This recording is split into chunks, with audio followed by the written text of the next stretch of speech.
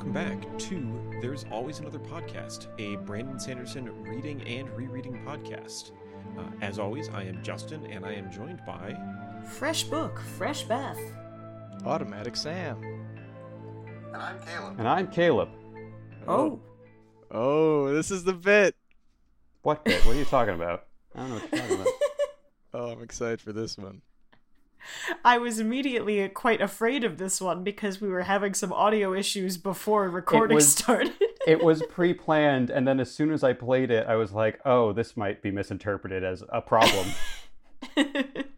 I was just hoping that whatever setup you have to do that was not the cause of the audio issues. No, that was fully unrelated. I'm just... Okay. Audio problems all around is my middle name. It was very long. They can't put it on the birth certificate. Yeah, you're going to break databases. Your parents were feeling very pessimistic that day. They knew. Hi, listeners. How's everyone doing? Clearly we're doing well. Yeah. This is episode 1 of Elantris. We have begun reading the next book in our Cosmere podcast journey. Last week we had our pre-book discussion where we looked over the book itself, the maps that we have, and as it turns out, the prologue, because it's on the back of the book. And this week we started into things with chapters 1 through 4, which means we have met our 3 point of view characters, and we've started to see what we're actually dealing with here. The Shayad is Bayad. Yeah, truth bombs right away. Bold. We have some vocabulary words, don't we? I am going to, if we can have a quick outset discussion on how we're feeling. Sure thing. From our Discord, I feel like Sam probably might be more bothered by it than I am, but I think Sam and I both have the same major critique off the bat, which is, yeah, there's a lot of vocab terms to keep track of in this there's one. There's too many fantasy words in this book. Yeah. It's really interesting because I feel like it's very much I know he wrote 14 books or whatever before this, but it feels very much like first-time fantasy writer trying to develop world for the first time. And like my major, if I were editing the book, my major thing would be like, yeah, you need less terms, or they need to be terms that are easier to understand. And it's so interesting to look forward to Final Empire and how I assume he got that criticism at some point, because if you look at the first 4 chapters of Final Empire, I'm trying to think, like, a lot of the vocabulary, there's a good amount of vocabulary in that world, but most of it is like tied to English words, like Mistborn, Misting, like those are connections you can make to the English language. And there's words like Kandra and Kolos and Terrace, but all of those are like kind of sporadically introduced. And I was thinking back to like at this point in the book of Final Empire to where we are now in Elantris, it might just be ska. That might be the only word of like, oh, that has no connection to any English word. And then maybe Atium, if Atium gets mentioned in the first 4 chapters, I don't know. So I think it is interesting to really see how Brandon has already progressed in ways of delivering lore and world building more efficiently and ways that are easier to grasp onto within the span of 2 books. I obviously agree with what you're saying. Brandon clearly kind of learned a lesson. But what bugs me is like when you have words like Sule and Kolo, why? Just say like get it or something. Like I don't know. You're making a character like more, even though this is incredibly problematic to say, exotic by introducing these like fantasy terms that they say, but they mean that. Just say it. I don't know. You are my Odiv, and I am your Georn and Dorvin. Stop! I was doing pretty okay with most of the vocab, and then there was a point, I think in chapter 3, or maybe 4, where I just thought through everything, and I was like, okay, so there are Scions. Every Scion has an Aeon, One of the Scions who has an Aeon is named Ian. All of these things are completely separate from the district of Eon in the world of Erelon. Except, no, if we look back to the map, let me double check to make sure I'm not going crazy. We're into this early, aren't we? There are in fact 2 districts named Eon in the land of Erelon. So that's not confusing at all. There's one on the top right and one on the bottom left. In keeping with our tradition, we have not started talking about the words on the page, which I'm cool with, because there are 2 eons. There are literally 2 eons. They're spelled the same. Yeah, hang on a minute. Okay. Maybe it's like Russia. How there's a Russia there's in the middle of Europe. One little bit of Russia that has access to the coast. So yeah, it's a little difficult to keep track of things every once in a while. That being said, I don't know what Sam's overall thoughts are. I always like to get my critiques and negatives out of the way first. I really enjoyed these first couple chapters. I'm really interested to get going. I think all 3 of our main protagonists are really interesting, and they're each dealing with very different things that all are really building together into a cohesive world.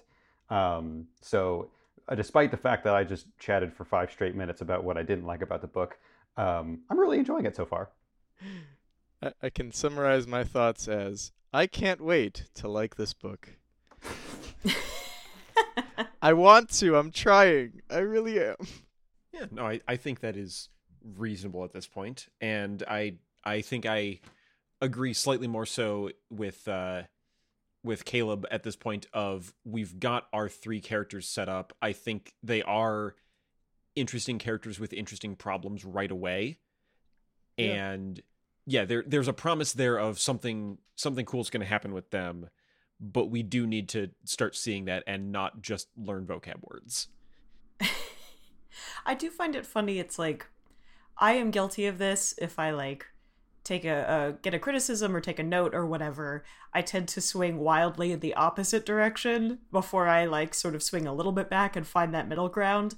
And I feel like that's what happened with Brandon. He's like, here's Elantris on this planet, and here's all these terms. And someone was like, okay, calm it down just a little bit. Okay, fine. Here's Mistborn. It's basically Earth. Are you happy now? All the magical items they use, they're normal metals. They're metals we have in real life. They use tin for magic. Can I get one magical metal that doesn't exist in real life, or is that too much for you? We call ash and not Gorbil. Gorbil fell from the sky. Though if I did open a book and the first line was Gorbil fell from the sky, I would keep reading. All right, I'm going to use that to hard segue into the actual text of the book here. The first line of this book? Yes. Justin, I'm very sorry. I have notes before we get to any of the text. We did the notes before we get to the text. It's a very quick thing. Just an interesting thing to point out is at the top of the prologue, before we actually get to the text, we have our little symbol, and the symbol is the same symbol of Elantris surrounded by its 4 smaller cities that I thought was a rose compass in episode 0. Yeah, we have a whole new set of symbols to look at rather than the steel alphabet that we saw over the chapters in Mistborn. Right. We got all sorts of cool symbols here. And then I also have more notes about the maps, but I will wait until it becomes relevant to the plot to bring those up. All right. Okay. One of the reasons why I did want to get us to the first line of the book, besides it being, the point of this podcast, is that I think probably more than any of the other Cosmere books, this is the one that I feel like is really trying to hook you with a catchy first line. Because we start when... Oh, actually, I'm going to say a thing before we get to this catchy first line because of the second word I'm about to say. I was going to say. How are you going to say it? Well, we have to pronounce people's names. And I mentioned before that, generally speaking, I ignore a lot of the official pronunciations of Elantrian terms, because the rule is that Aeonic names, all of the vowels are pronounced separately. And this is basically the only one that I actually follow that on. His name is Raodin and not Rauden. Okay. Rowdy Rowden. That's good because Rowden does sound. I didn't interpret it as rowdy. I was more like Rowden, and I was like, I can't. This is supposed to be a very serious storyline. I can't be having that word go through my head. So yeah, I also was hoping it would be Raoden, and it's good to know. Yeah, so anything that has names influenced by aeons, the vowels are all pronounced separately. So, yes, the first line of our book here is that Prince Raodin of Arlan awoke early that morning, completely unaware that he had been damned for all eternity. And that is where we start. It's a strong opening sentence. It is. Yeah. Yeah, I am not much of a writer myself. It's been a long time, especially since I wrote anything creative. And I know there is kind of... I feel like when you're learning, there's a big push to like have a first line that really gets you. And I think sometimes people go overboard with that and they try to be like really clever and catchy. But I think I like this one. I like where we're starting here. And it does, immediately go into what's actually happening here. But yeah, it stands out to me because I feel like Brandon doesn't do that as much in terms of like the opening lines are interesting, but I think this one is the most kind of in your face about it. Yeah, I would agree with that. I think I'm on the exact same page of this feels like Brandon put conscious thought into I have to make the first sentence really interesting, but also I think he succeeded. I think it's a good balance of not going over the top, like you said. I think a lot of early career writers do tend to really try to go overboard with hooking you in, and this is a good one. So what we learn has happened is this is what we learned a bit about in the prologue, is that Prince Raodin, who is the crown prince of Arlan, is a very important person, has been taken by the Sheod. He has awoken and has been transformed into some sort of hideous monster. I'm trying not to go into the opening line of Kafka's Metamorphosis because we're very close there. What is the opening line of Kafka's Metamorphosis? I have to look it up so I can get it exactly because it's a good one. Mr. Metamorphosis woke up completely unaware that he was about to be eternally damned. It opens with... It's metamorphosizing time. God. The first it was in German, so it was translated, but the translation is something like as Gregor Samsa awoke one morning from uneasy dreams, he found himself transformed in his bed into a gigantic insect. Oh. Right. Well. Yep. Fair enough. Which, by the way, if you haven't read the Metamorphosis, no explanation is given as to what that process is. Ah. Sure. And in fact, no effort is ever made to transform him back or do anything about it. It is actually a really interesting work. It's one of the ones that I read in school that it was like, yeah, this made me think about it. So yeah, we're one sentence in and we're talking about other literature. Hey, getting back to the book, can we talk about the fact that the word Sheod sounds like a toddler saying the word shared? You're not wrong. We can if you want. I shared my toys. I think that's about the end of us talking about it, but we can in fact talk about it. The end. Anyway, the Sheod is bad. So there you go. The end.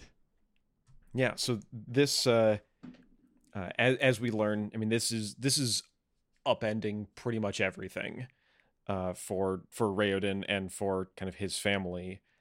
Because he has become an Elantrian, which 10 years ago would have been a celebrated thing where he became this kind of divine being, and now it means that he has transformed into this sickly, for lack of a better term, undead being, and the only thing that his family can do is kind of secretly send him away to the city of Elantris and act as though he has died, because it would be a great public shame for the crown prince to have been taken this way.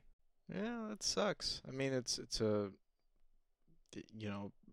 natural being a relative term, but it's a natural process that just luck happened to hit him, and it's shameful. No good. Yeah, speaking of, we talked about first sentences of books trying to hook you in. I was surprised at how Brandon is wasting no time. It is page 2 when he is shut into the city of Elantris. Yep. Yeah, woke up. Somebody noticed what was going on, screamed and ran away. And then, like, the next paragraph, he has been tossed into the city of Elantris. The gates have been shut behind him. He has the kind of ceremonial shroud, I guess, that he was wearing, and a basket of food, and that's it. From the outside world, goodbye, Crown Prince Raoden. We will probably never see you again. Yeah.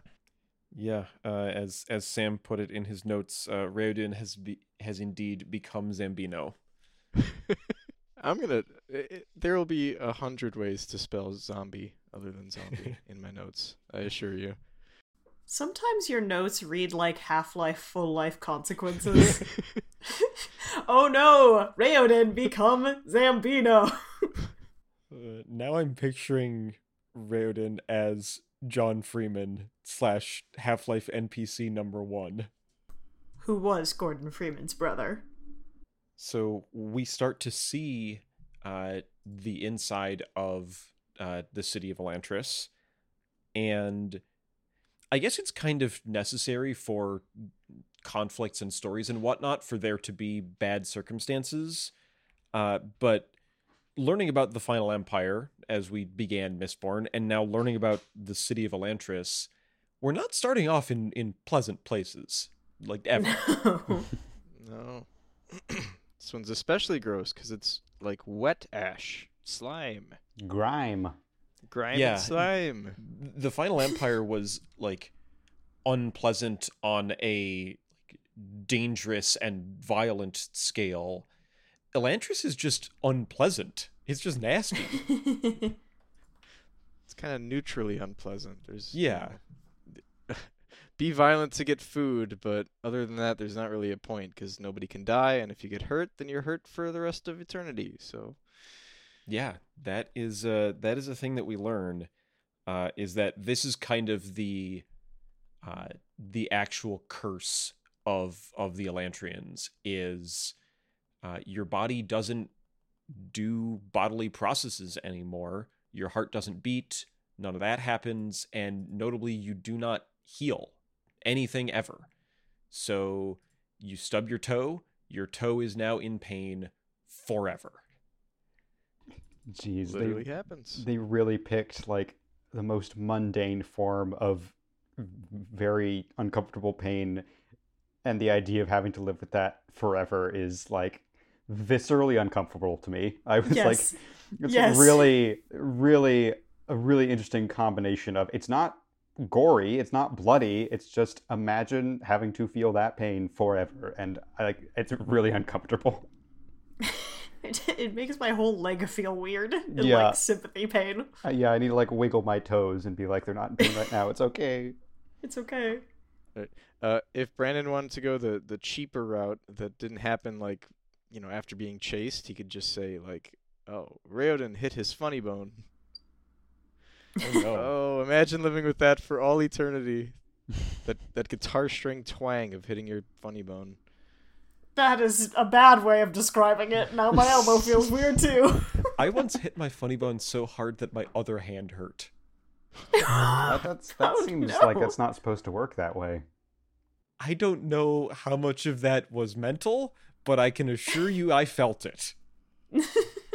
But as we get our first couple scenes within the actual city of Elantris, it's interesting in that all three of our main protagonists are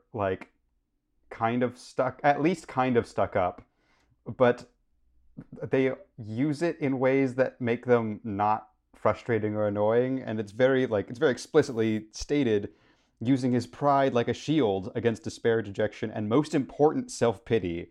Like Raoden moved on, and I was really expecting Raoden to just be like, "Oh my God, I'm the crown prince, and my entire life has been taken away from me," and he would just be like weepy for the first several chapters. And no, on page 3, he's like, "No, I'm just gonna keep moving forward. It's gonna be all right. We're gonna get through this." And I don't know, I really, really appreciated that. I mean, he has a little bit of self-pity, but not too much. This is what I will become. It has already begun.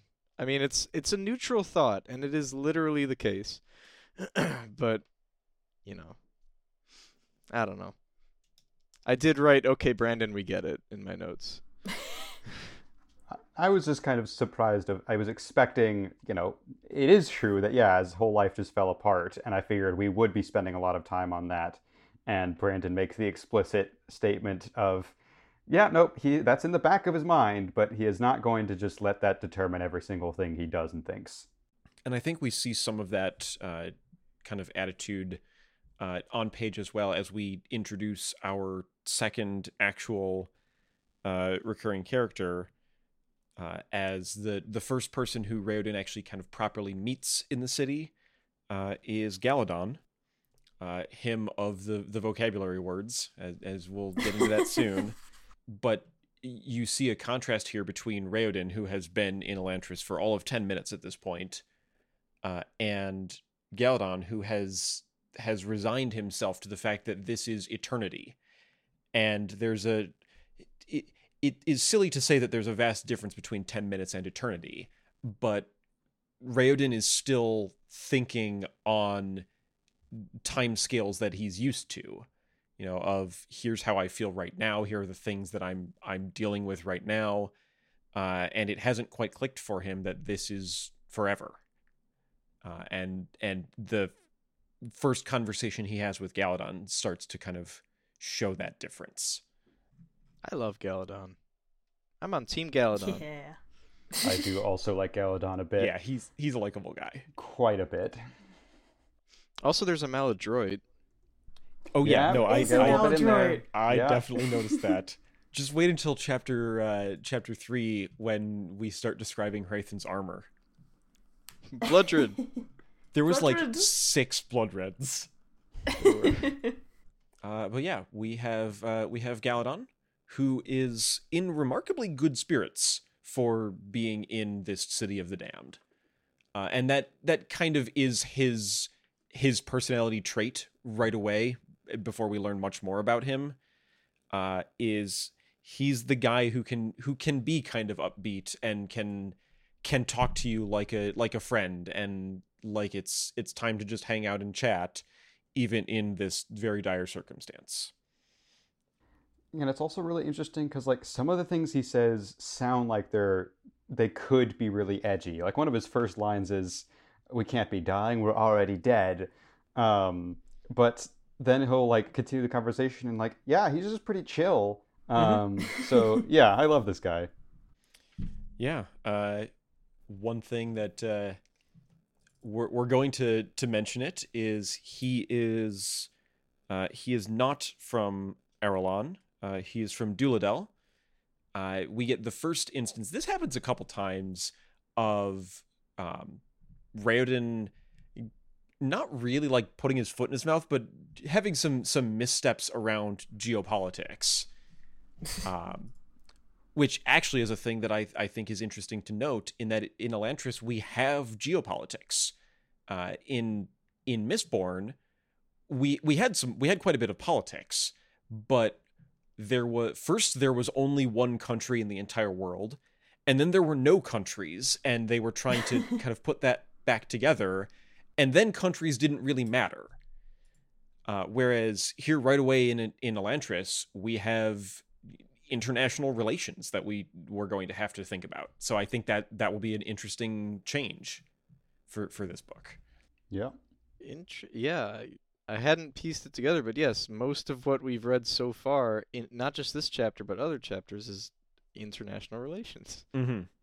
Literally, Hrathen's whole deal is Yeah, he's an ambassador, We'll get to it. basically. Relations Yeah, is one word Serene's for it. too. Yeah. Yeah.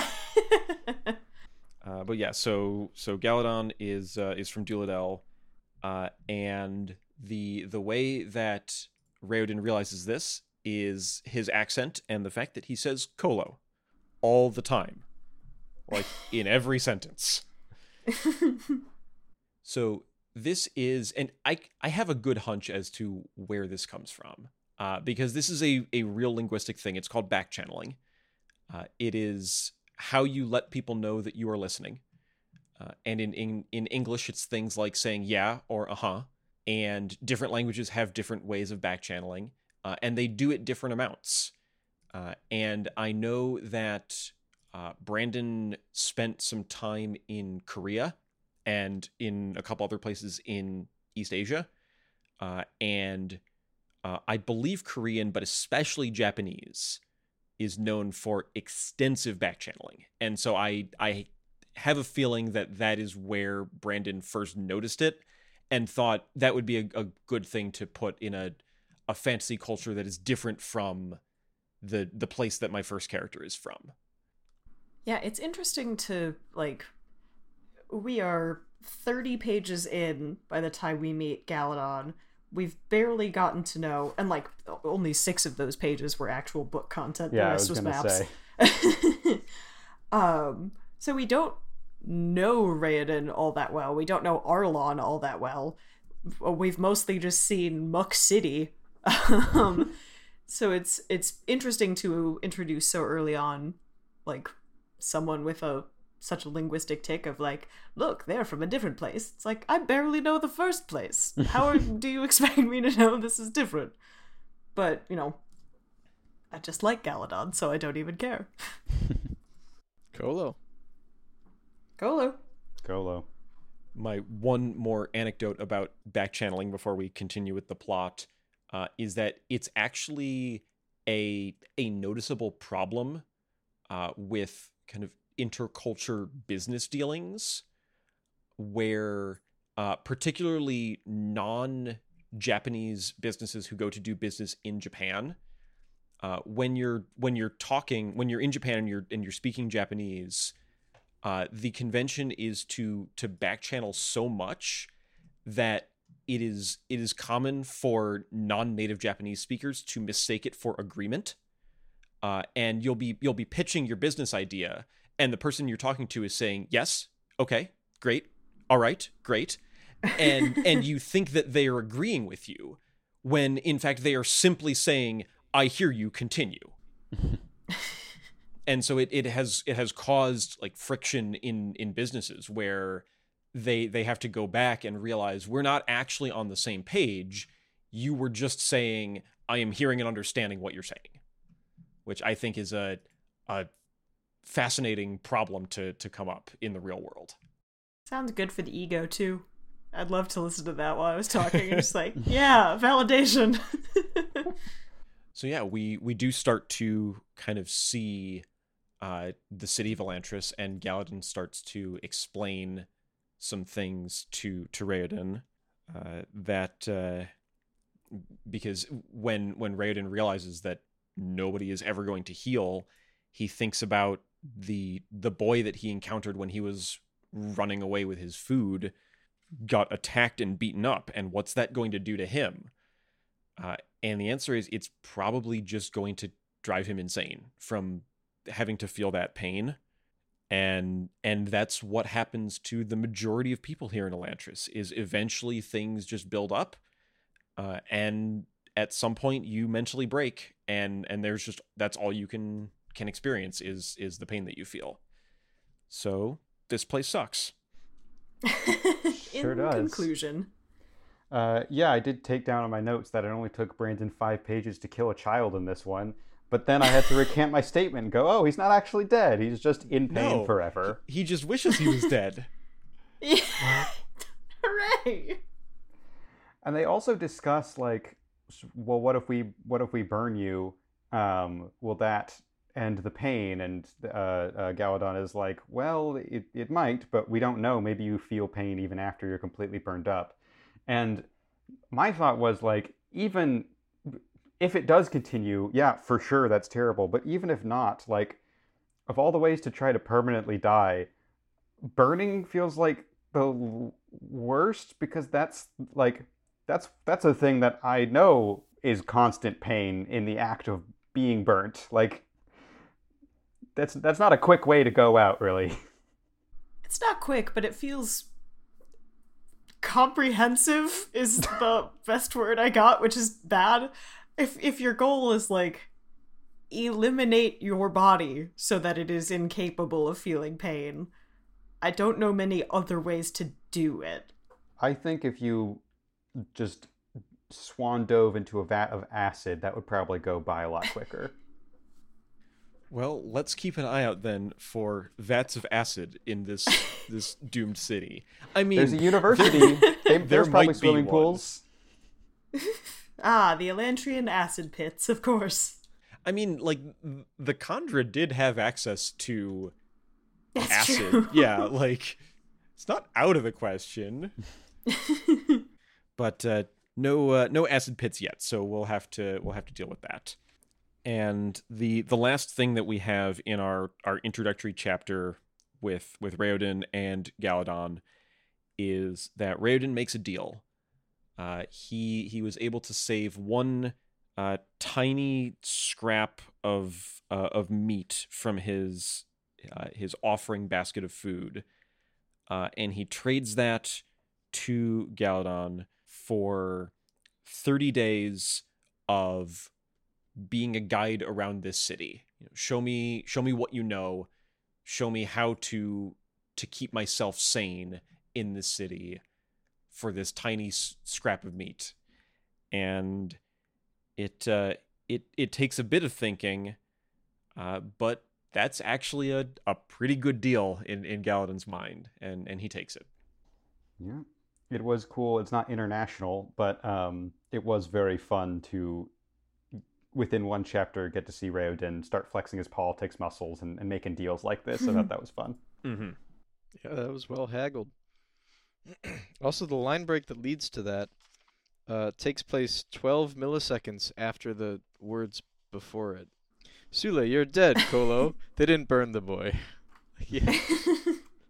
Nothing has changed. We haven't moved, but at some point we agreed on that. I do like the line breaks, just as a matter of format, because they help me because I am ADD reader. I'm good at reading 12 pages at a time. So thank you, publisher, for putting that in. But also, what? But also, yeah. I assume that one, like, represents some overall having time passed. It is true that, like, that first paragraph does include some dialogue that likely took place around the same time, but the sequence does move very quickly into, they started moving around the city a little bit more, so it felt like a decent time to take a quick line break. Yeah, just gonna take a line break here. Just real quick. All right, but we also have a chapter break. As I mentioned in our episode 0, we're going to have 3 characters here that we rotate between for most of the book. So it is time to meet the second character here.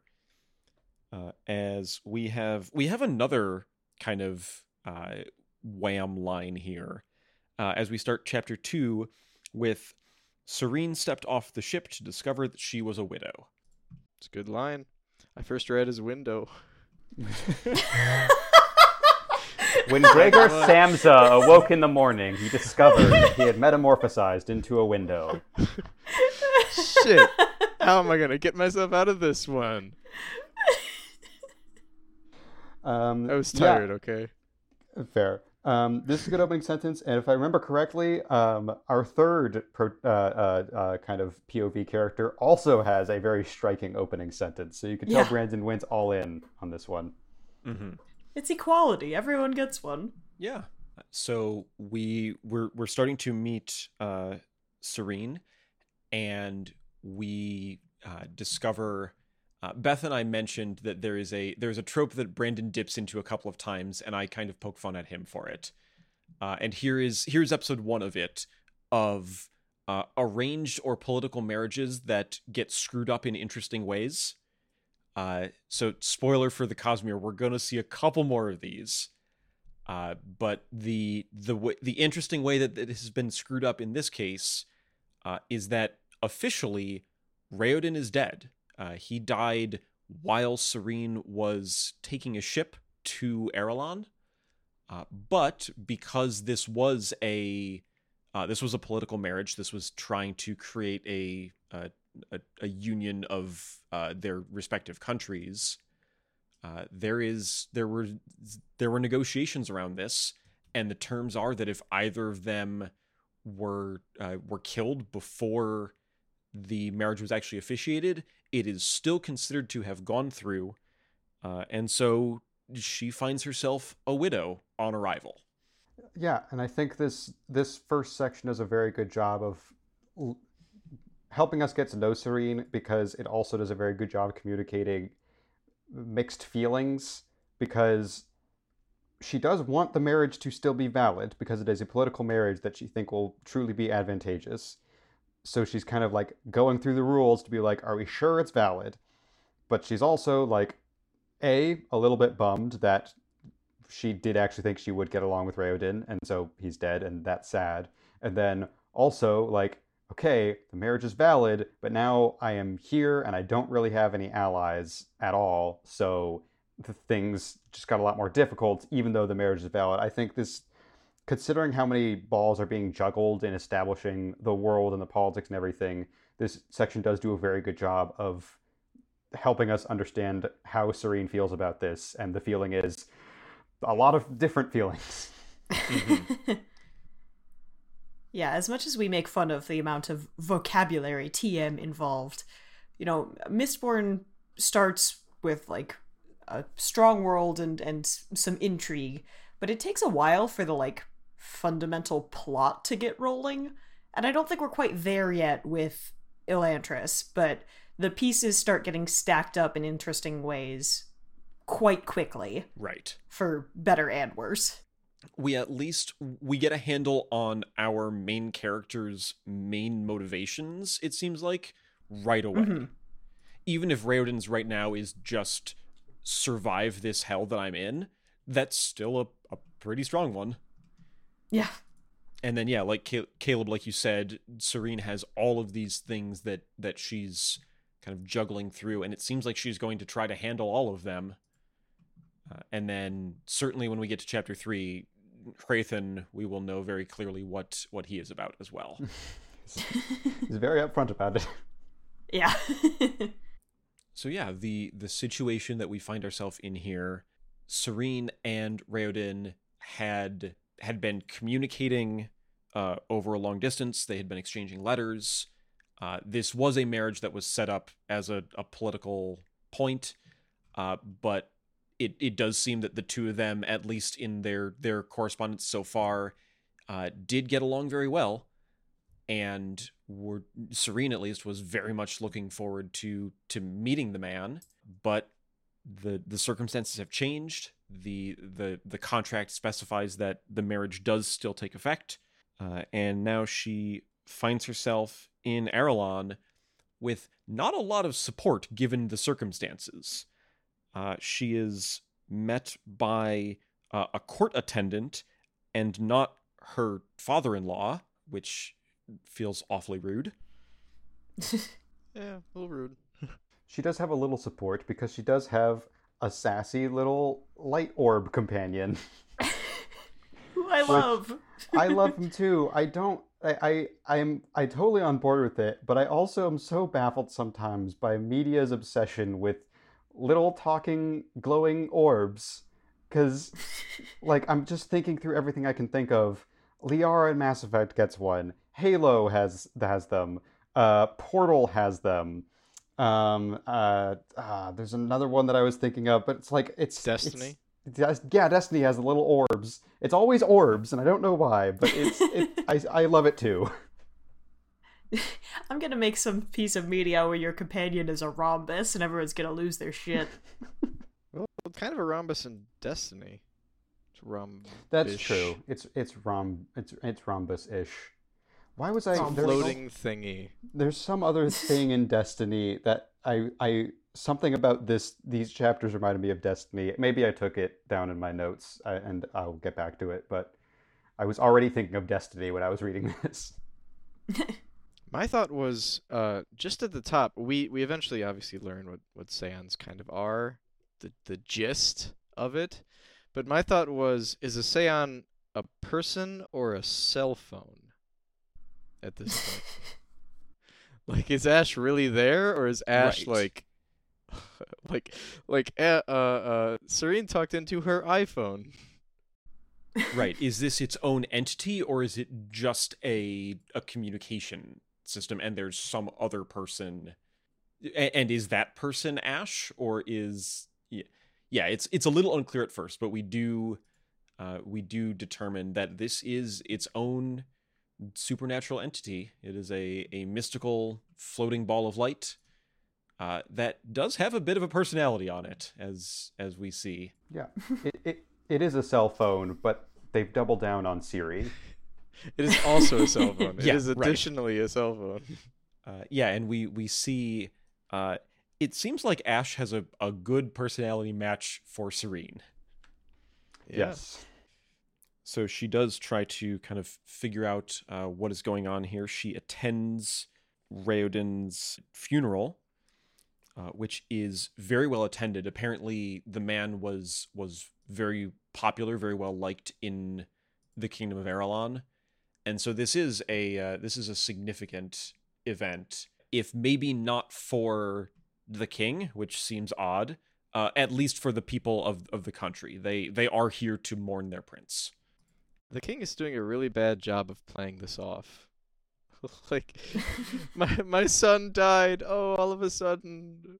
Like, that's how you get people to not be suspicious of you or of what happened. But no, he's just doing court business in his palace.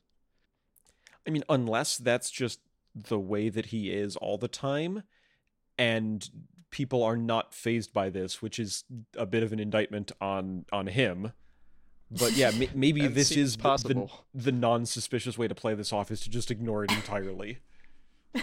Yeah, well, I'm also like, the king feels evil, so like I'm not that surprised about that. But we do get to meet the queen, and even she's acting very casual, and it seems like she's eccentric and a little bit strange. But even if she knows her son's not dead, she does still think she lost her son forever. So you Right. do think she would still be feeling sad feelings about that. And she also is pretty chill about the whole thing. But it's not her biological son, so fuck that guy. That's true. What was I Yeah. thinking? No, nobody has any attachment to someone who's not their biological. All you adoptive parents out there, Brandon's got a message no. for you. That's what Ash says later. He's like, you are forgetting, my lady. She didn't care one whit about this boy. So as the funeral wraps up, Sam has put it, I think, succinctly, in that Serene is going to seek out both answers and trouble, because she at least is a little suspicious here, just of the unlikeliness of it all, of the excuse that they've invented for Raoden's death. It is a disease that he could have caught, and it would have killed him very quickly, but the odds aren't good, and so she thinks that there's something else going on here, given the kind of atmosphere of the people around, and so she's gonna try to figure something out. And Ash says that he has been instructed to try to keep her out of trouble. She's apparently very aware of her popular perception, and says, yeah, that's not going to happen, and immediately starts to try to get into trouble. But shortly after, she is struck by the situation she's ended up in, where she is, aside from Ash and maybe some contacts that she can make, she is very much alone, and she has experienced some of this tragedy as well, and does need to kind of figure out what that means for the rest of her life now.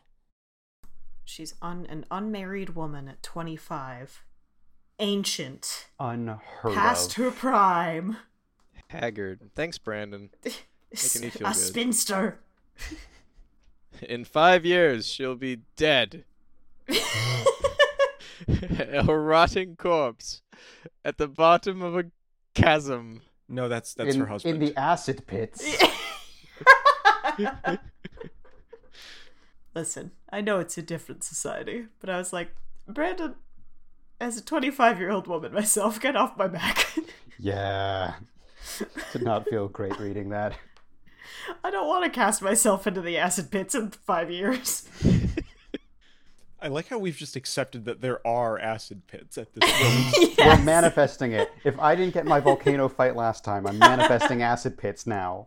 All right, that'll be the first thing on the predictions sheet. Let me write it down. Acid pits. Okay, cool. And hey, if we don't get it in this book, someone needs to ask Brandon if the world of Elantris is going to have any acid pits, and he will respond with read and find out. Ooh. And you read, and the answer's no. Yeah. I kind of want to go back and like search through a bunch of his Q&A sessions to find the smallest, most inconsequential thing that has somehow been Rayfo'd. And then we need to figure out why in the hell is that actually... Why does that matter? Why aren't you telling us this? Surely some of them are just, I'm not sure yet. That has to be some of them, Oh, right? yeah. Okay. Do you think he ever just screws with us? All the time, I Do you think. do you think he would do that? Go to a convention and tell lies? I mean, he has said that Rayfo is a mix between I know the answer and it's important that I don't tell you yet, and I haven't decided and don't want to commit one way or the other. Okay, he has admitted that's sometimes what it means, okay. Yeah, and then some of them are probably just I'm going to throw a Rayfo in here, even if it's not the most vital thing, just so that you don't know everything that's important. Gotta keep him on our toes. So, shortly after, Serene arrives at the kind of court of Arelon, and we meet King Iadon. And he is an extremely unpleasant person. Fuck this guy.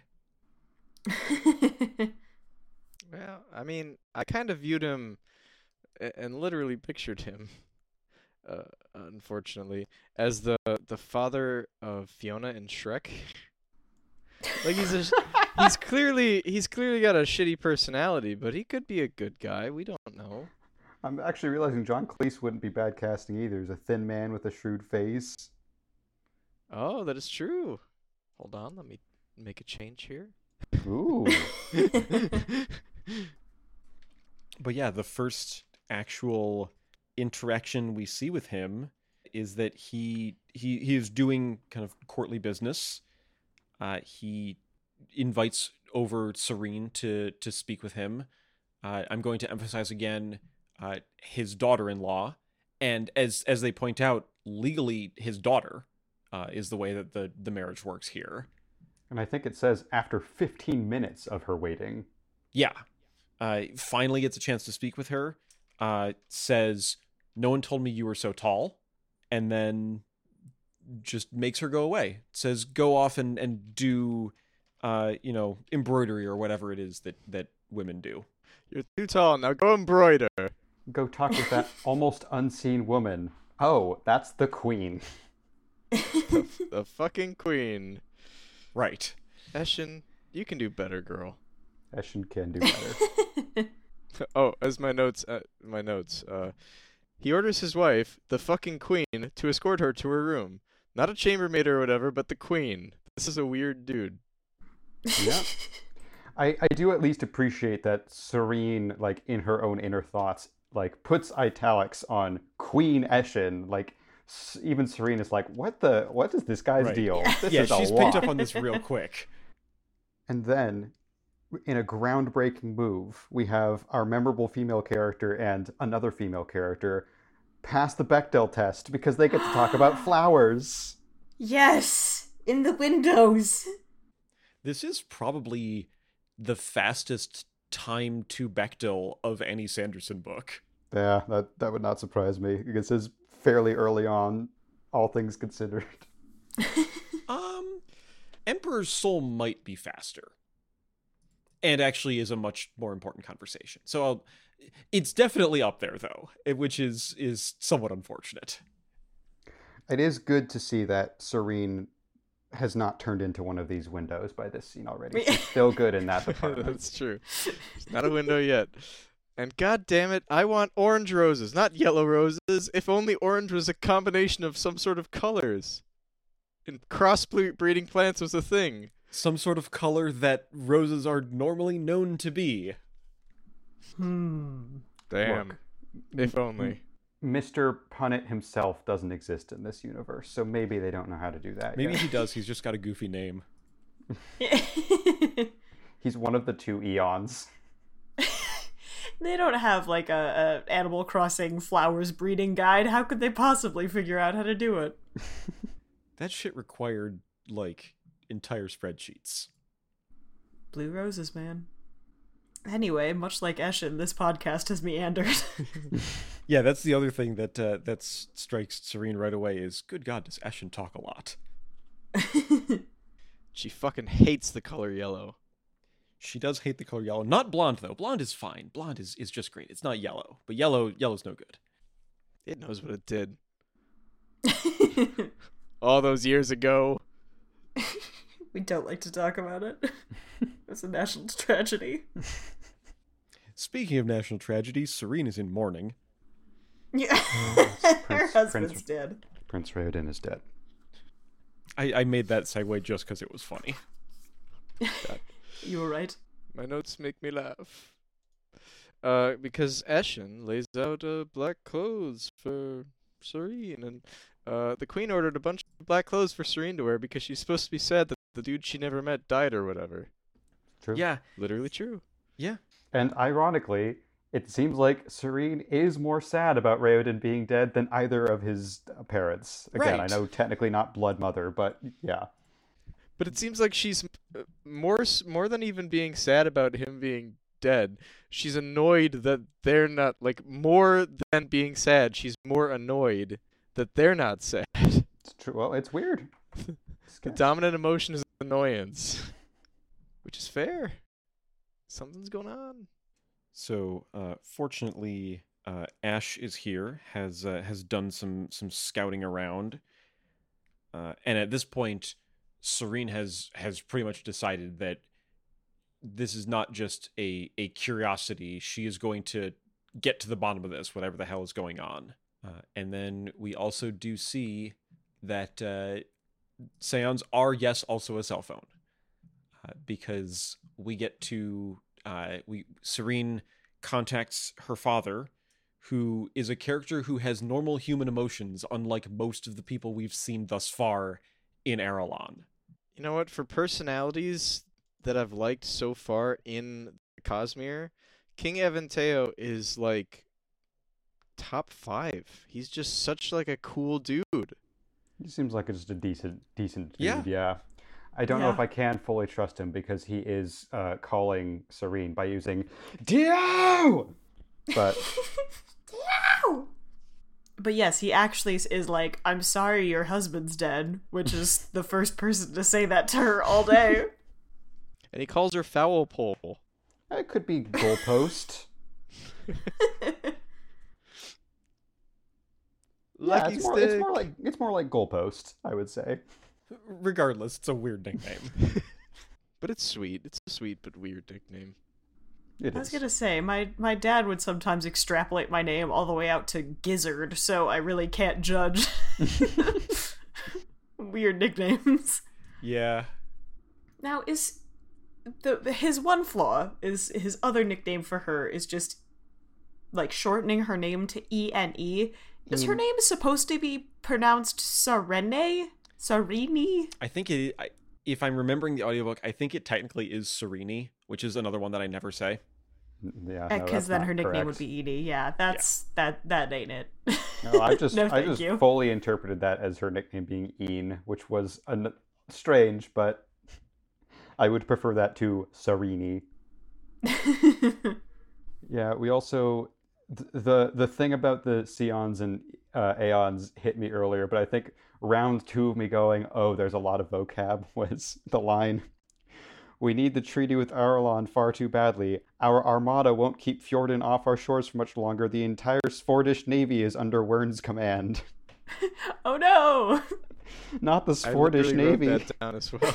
The Svordish navy. Am I supposed to be concerned about these things? I have Yeah. I have no context for half of these words.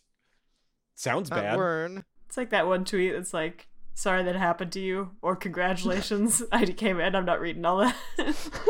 But as we wrap up here, Eventio does offer to try to, do what it will cost politically to bring Serene back home, to bring her back to her family. And she says, no, this is important for our country, and also I want to figure out what's going on here, which gives him some pause, but he knows his daughter and knows that is not going to be stopped. So just offers his support, and yeah, he is a decent person. And then we get kind of a strange chapter break of, I'm going to go get your mother. She'll want to speak with you. And then he goes to get her. And then Serene goes, no. And then that's the end of the chapter. And we don't, that's just the end. We move on. And that was just it's a little odd. strange beat to me. The mom is a spoiler. Serene's mom is Raoden. And you can't reveal that yet. Now, that would That's be a twist. weird. It's a Rafo. Gosh, what a sweet... Eventeo, just like, not only, I'll avoid this very, very important treaty that we're doing to literally preserve our countries from being destroyed, because you're your own person, and I understand that your feelings are valid. And also, if just in general you want to come back home, that's fine, and the offer's open forever. What a nice guy. If anything bad happens to Eventeo, I'm throwing my book.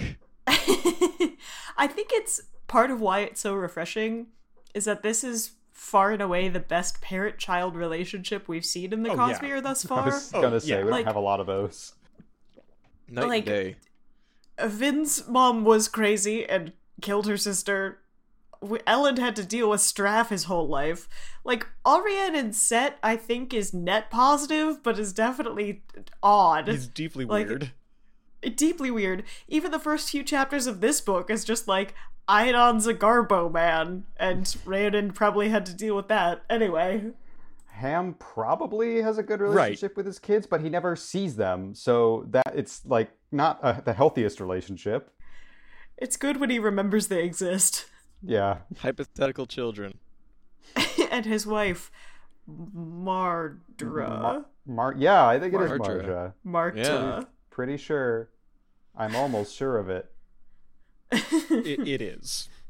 But yeah, I like the way that we are introduced to Serene and the people around her, and we'll see her more at the beginning of our next section. But with our reading for today, we have chapter 3 to introduce our final of our main characters, and then we'll be back to Raoden for one more time. But yeah, going to chapter 3, and we have one more time. We have the dramatic opening line for our third character. None of Arelon's people greeted their savior when he arrived. Incredible. I'm going to say right off the bat, Impeccable. Hrathen is such a cool character. Like, I'm not going to beat around the bush. He's so cool to read about. Our first two chapters are about a prince and a princess. And then we have the most arrogant person in the book, just a guy. Like, he's a high-ranking priest, but like in comparison to literal royalty, he's like so many steps above in terms of like, I am the most important person in this country right now, and I've been in it for about 3 seconds. And it's presented so factually. Yes, you fully, there's no bullshit. He fully believes all this, which is part of the reason I think he's so interesting. I can't even tell if he's going to be a protagonist or antagonist yet, but there is a commitment to the bit here that I really respect. It's not just, oh, he's power hungry and wants to conquer these people. It's like, no, I am here to save these people. I just have to do it by making sure that they do what I say no matter what. Yeah, this is going to be a cool one. I really like reading Hrathen's storyline here. So he arrives, and over the course of this chapter, we are going to get a barrage of vocab words, because he is even from the few people that we've seen so far, he is notably foreign, in that he is from the Fjordell Empire, which, if you, I'm sure, Caleb, I'm going to guess you're going to be going back to the maps pretty soon now that we've established some countries. Oh, is now a good time to talk about the maps? The Fjordell Empire is most of the world that we see. Sure is, and I didn't realize this, but you can actually, in black and white it's a little hard to see. You can barely see that Arelon and Teod are different shades than all of the Fjordan Empire, to indicate that they are separate things, which I thought was a really cool attention to detail. And then also, since we're talking about the maps, something I thought was really, really cool that I didn't notice until I looked back is we have, Worm Wolfden, who's trying to conquer the world, and the world of Sikla. And I noted last time, it's a little weird that it says Sikla and then beneath it just says Opalon. The Opalon is written in Naj's handwriting. That's a note from Naj clarifying that these are referring to the same location. And I thought that was really, really cool. Yeah. So yeah, Hrathen has arrived in this foreign land. He gives us a couple of notes. I do want to say he confirms real quick that Elantris used to be surrounded by 4 cities, but now K is the only one that matters and has people in it. Which is still slightly weird to me, because again, I keep coming back to the fact that I'm still talking about the maps. In the Arelon map, it clarifies that this map was drafted after the Riad. So if that's the case, why are we keeping track of the 3 cities that apparently are no longer important? Why is that still such a prominent feature of the map? I'm just curious to see if there's going to be an answer on that. Yeah. Cool. There's the answer. Good point. I'm sure they weren't like raised and like just leveled. Yeah, or maybe they were. I don't know. They're probably still pretty visible. At least it's hard to get rid of a city. But yeah, we see Hrathen's arrival, and it is quite a dramatic one. Like we mentioned, despite the other 2 characters being literal royalty, he is the one who is the most sure of his own position in the world here.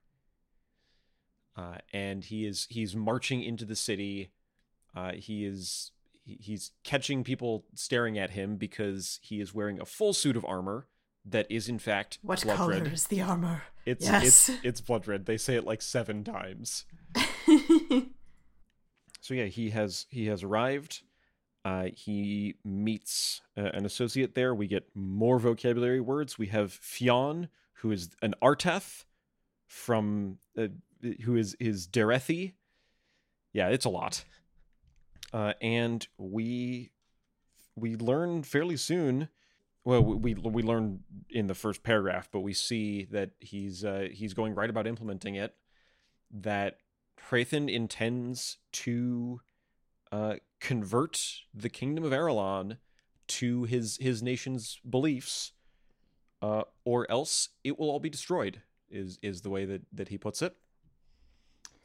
Yeah, it's an interesting take on Jonah from the Bible, whose whole deal was go preach to this city, and if they don't convert, I'll destroy them.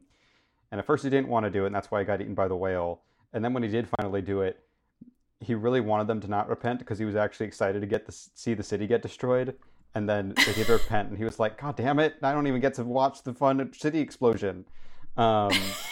And so it's really cool to have like a very similar setup of I have been sent to convert the people of the city. If I don't do that, the city will be destroyed. But Hrathen feels the exact opposite way of like, and I really want to do that. I don't want these people to die. I really hope I can accomplish this. Right. But there is a ruthlessness to how he believes he needs to go about doing that. Yeah, and I think that's part of why, like, we've talked about his arrogance, but how factual, like, his beliefs are quite set in stone of, like, I am above these people, like, my people are above these people, but, like, we have to help them. Like, they don't know, it's not their fault. So it's still so, like, arrogant and condescending and bad, but it doesn't, it feels like it's coming from a weird, genuine place. It's just delicious to read. Yeah, I know. It's yeah, exactly. That's a really good way to put it. It's not coming from a good place, but it is coming from a genuine place, and that's what makes it really interesting. And he pretty much immediately begins taking action. He's met his contact here, Fionn, who seems to be in charge of the Dorothy matters in the city thus far. And the first thing that he does is he fires him and tells him to get out. Says, "You're going to be on the ship that brought me here when it leaves." He also yells at him for not speaking their own language, which there's the kind of arrogance there of, like, you know, our people are the best, but there's also, like, that's a real thing that is a big deal in a lot of communities, is preserving a language even in places where it's not the majority. So I think that's cool to see him point out, is, you know, we are, you know, we are Dorothy people. We should speak Fjordell. But Hrathen is of the opinion that this man here has been corrupted, has become soft, and is not the person that needs to guide the people of Arelon to their salvation. And he has some support behind this, as he has orders from Wern, say, you need to leave. Hrathen is in charge now, and so that happens. Hrathen wants it, so it happens. Pretty much sums up this chapter. Yeah, you're not wrong. Yeah, as he's kind of having this conversation with Fionn about what's going to happen next, we get more, like, information of, if Wern writes something himself, it's considered scripture, so it's a very religious empire that he's coming from. Mm-hmm. If that wasn't clear enough by the fact that he's a priest that's in charge of everything, but kind of doubling down on that, we get, I know this sort of thing is very important to Sam, we get confirmation that beef exists in this world. He mentions a joint of beef. We did have the strip of meat. We did. Maybe it was just meat. What kind of meat? Yeah, exactly. Yeah. Specify, Brandon. We now know that it could be beef. Could be beef. But yeah, there's the detail of is Fionn gonna go, you know, graciously or not graciously? How genuine is he? And gives him a letter and says, "All right, go back and say it. Everything's gonna be okay." And I was like, I hope there were 2 letters. And then there are 2 letters, and he burns the other one. I love that detail. The second one was written by Hrathen to send to Wern, right? Like, hey, this guy's an apostate and a traitor. Or was it from Wern to Hrathen telling him to do bad things? I think they are letters to Wern, or at least to upper management, and it's basically, if Fionn can prove his loyalty, then he gets the nice one that says, let him do more stuff, and if Fionn did not prove his loyalty, then Hrathen would have said all the same stuff, but would have given him the letter that says, kill this guy. Kill this guy. Fuck you, Fionn. You were too nice. I also predicted what the scroll would say before we actually read it. Yes, this holy text of "go fuck up Arelon" or something. Yes, my lord. Signed by Wern? Yes, my lord. You've got it. So specific. Nobody does specify. Convert them all in 3 months, or I'm gonna literally kill everybody. Be cool. Maybe not everybody. Just a lot of people. Well, we will have to see when the time comes what will happen there. But after Fionn departs, Hrathen is getting settled in, and we meet a second character here who is going to persist for a while. is Dilaf, who is also very interesting to read about. Because the things that Hrathen picks up on very quickly is that Dilaf is from Erelon. He is a native of this country, and he's speaking Fjordell, but he has a bit of an accent because it's not his native language. But he is passionate. He is extremely devoted to his beliefs, to the extent that it doesn't bother Hrathen, but it does stick out to him. Even someone as important and, as we've seen, as fervent as Hrathen is, Hrathen sees how Dilaf is acting and says, "Wow, he is a believer." This guy needs to chill. So creepy. I'm extremely creeped out by Dilaf, and I can only imagine that he's going to be a rude dude to experience later on.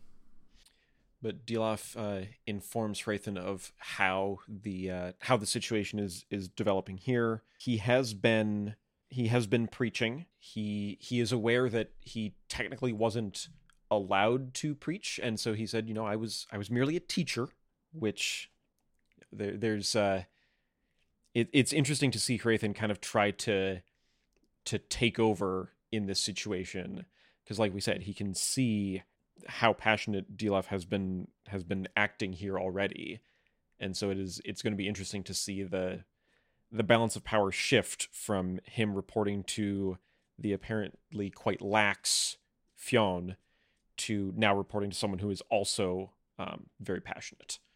And that is made explicit there a little bit later, as Hrathen kind of formally takes him on as an Odiv, which is an apprentice or a follower or some sort of second in command. Or, as Hrathen in his own mind considers it, a slave. Yeah, this is an interesting pair of characters we have here already. Insta mind games. Yeah, this is a very prestigious position, but it is also one of, it seems like, complete subservience. So what's it going to be? Are you going to take this rank that elevates you in the priesthood? And for Dilaf, the answer is yes. Yes, he will. I don't know, man. Never make an ambitious person your slave, because they will ice you. We'll see if that actually happens or not. But ambition is a scary thing to try and capture, I guess. I don't know. Look, as long as he keeps the enthusiasm pointed in the right direction, it's all gonna be fine. Perfectly fine. No worries, no risks. It's all good. Warren said so. I can't help but thinking, if we're talking about potentially dangerous influences and keeping them pointed in the right direction, the picture of the standard U.S. Army Claymore mine that has embossed on it "front toward enemy." Yep. It's important to specify. You don't want to screw that up. Yeah. No. Yeah. So yeah, that may be Dilaf here. We need to. Hrathen needs to keep him pointed in the right direction. Dilaf, the standard claymore. So yeah, as we wrap up our first chapter with Hrathen here, we see the orders from Wern that Hrathen is acting on here, which is that these two nations, Erelon and Teod, are the two that have resisted the rule of the Fjordell Empire. And so Hrathen is here, as we said. He has 3 months to convert them to their religion, and also to subjugate them politically. And if that doesn't happen, then they will be destroyed. And Hrathen is very on board with this. He sees it both as something that is necessary kind of for the state of the world, and also a personal mission of his now. This was given to him, and he is going to carry it out. And if not, then there may be bloodshed. And just specific more world building of this has to happen because all of mankind needs to be united under Wyrn's rule so that Jaddeth can rise from his throne beneath the earth. So whether or not it's true or not, the goal is to essentially resurrect a sleeping god. Which has never once gone wrong before. Nope. Or it might be that the sleeping god is going to rise regardless, and the world just needs to be ready for him. Could be. It does say, the way it says, with all mankind united, he could rise from his throne. My assumption is Jaddeth is waiting for that to happen before he shows up. Yeah, we will see what Hrathen's path looks like, and more importantly, I think it's fairly clear the tie between Raoden and Serene, even if they are being kept apart by Raoden's exile and the circumstances there. There's a clear path where those two characters are going to their plots are going to intertwine. Hrathen is throwing this wrench into the political situation, and one or both of them are going to get tangled up in it, and it will be very interesting to see what happens there. Yeah, I don't know exactly where he fits in. I will say, spoilers from the front of the book, when you say one or both of them, sure seems like Serene and Hrathen will be sharing some screen time, unless the front of the book is a liar, which it could be. It could be, but it certainly does appear that the two of them are standing right next to each other. And will be in some way on the same side, unless Hrathen is in mid-turn to strike her down with a sword that's hidden behind his back or something. It sure seems like they might work together to some extent. We shall see. We'll see. And then for our final chapter of today's section, we return to Raoden, and we start to see the kind of workings of the city of Elantris. The first scene here, there is another new person who has been sent into the city, and now Galadon and Raoden together are watching as she begins her life here. And the important thing that we see is that, and Galadon is kind of narrating all of this to Raoden, is there are three people who are pretty much in charge of Elantris, and they have roughly portioned the city off. And when you go into the city, the way that you pick to start walking, one of the three of them is going to claim your possessions and control over what you're going to do there. And so hope that you pick right. Yeah, which is a horrible existence. Elantris continues to be a bad location to be present in. Yes. But you mentioned high fantasy zombie story in episode 0, Justin, and I started kind of having expectations of okay, where's that going to go? Gang warfare is not where I expected it to go, but also I'm actually really, really excited of even within Elantris, there is a form of politics to be navigated. I think that's really, really interesting. Well, it is not often that you get to see the zombie story from the perspective of one of the zombies. Yeah. I say, having not read a whole lot of zombie fiction, I'm sure that there are some out there that are quite good. If you count Colossus, we technically get 100 words of humans' perspective. We do. I want to point out some great writing that first made me laugh because of how weird it is. The last paragraph of the last sentence of that first paragraph. Seeing her agony reminded Raoden of his own pain, the sharp twinge of his toe, the loss of his life outside. The first thing he lists is his toe. First thing on his mind. My toe hurts. But also, it is the first thing on his mind because that's what's going to drive him insane. Yeah. Yeah, because it hurts.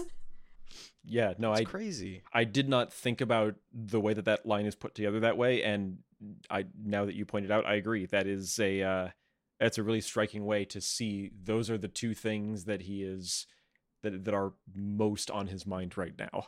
But yeah, we see the way that Elantris is divided up.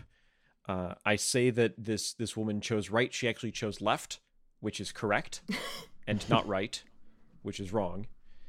She chose well, according to Galadon. According to Galadon, yeah. Or at least as well as one could, because this is Elantris and it's terrible. But she did not choose the well, which we will see later. We will. Of course you would notice the well.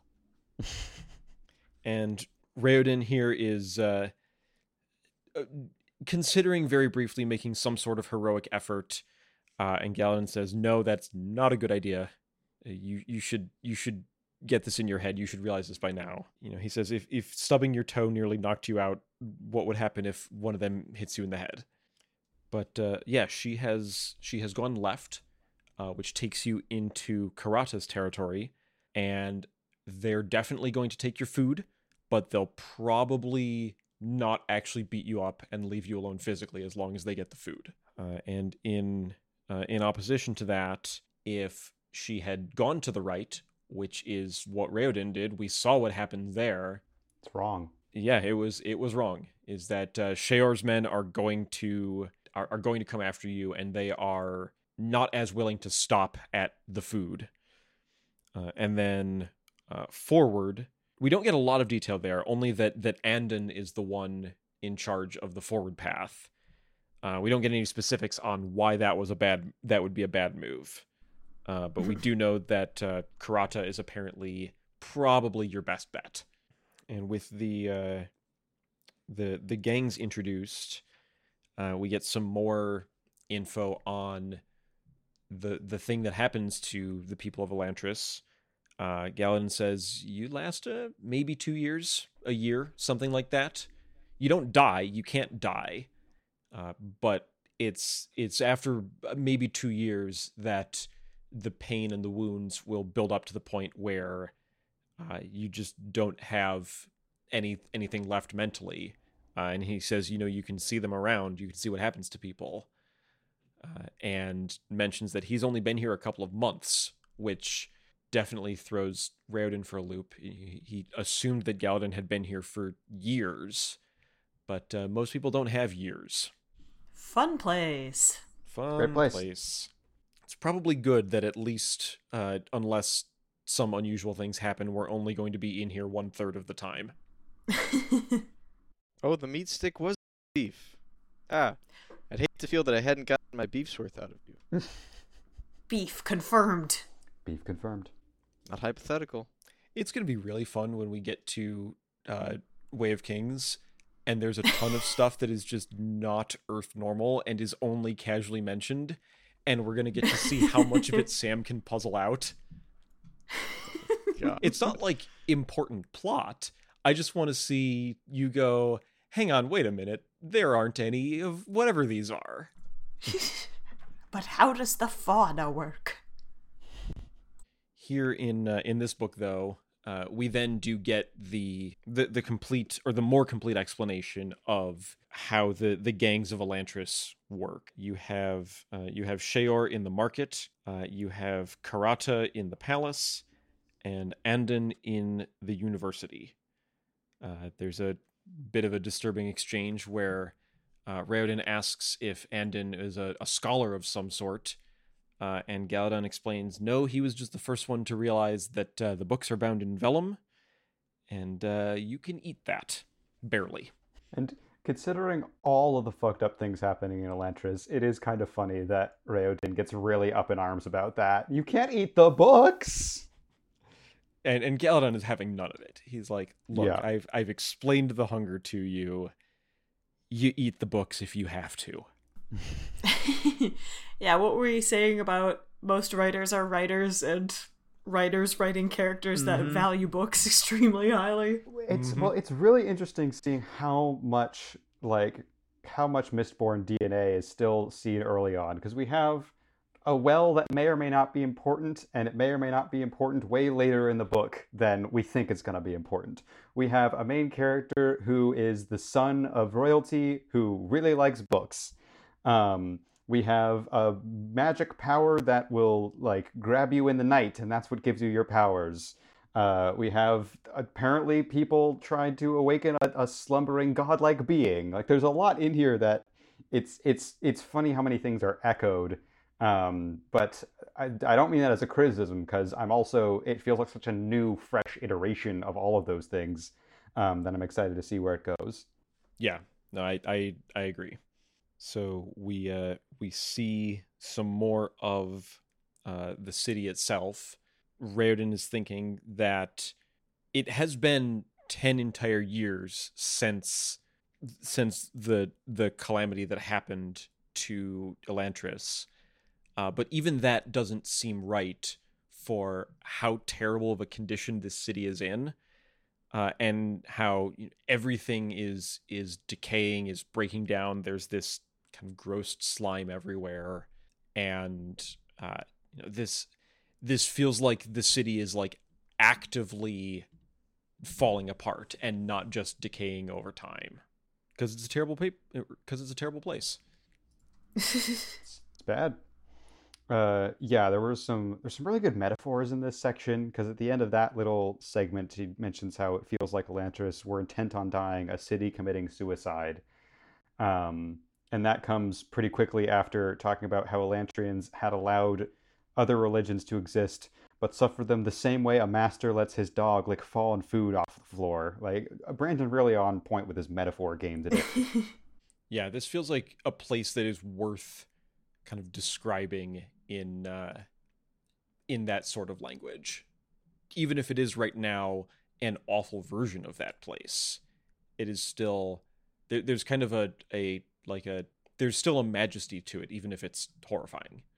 I also like the observation that one of the first things that Galadon teaches Raoden is move slowly and move carefully, because you have forever. You're immortal, and the consequences of bumping your toe are so bad that you want to slow things down, smooth it out, and take your time.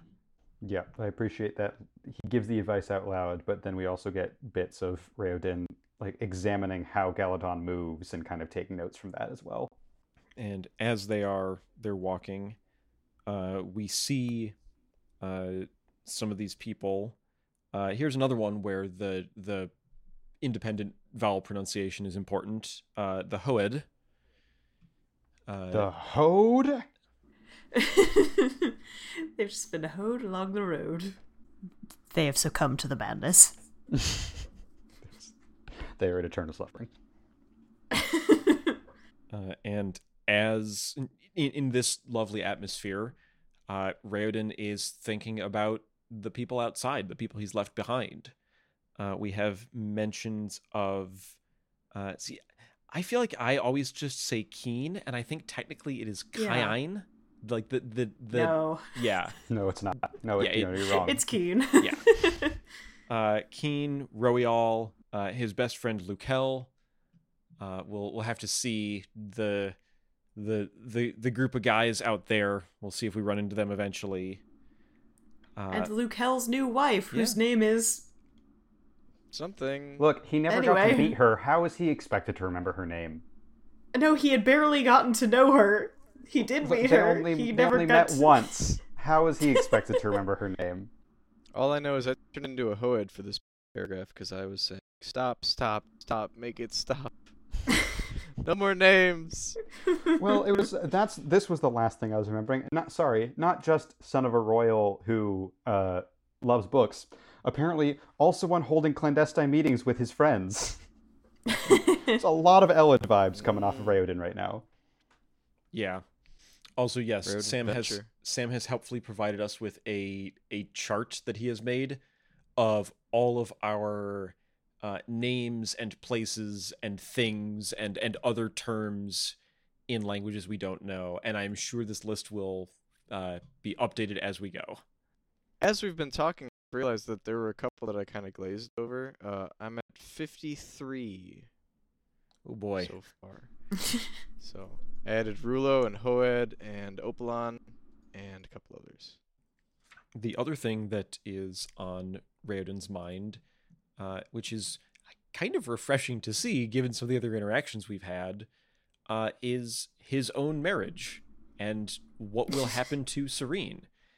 Because we see from the other side that he also did quite enjoy conversing as they had, and was very much looking forward to her arrival, and so is sad on her behalf that they won't get to meet, and that she's going to end up in such a strange situation when she arrives.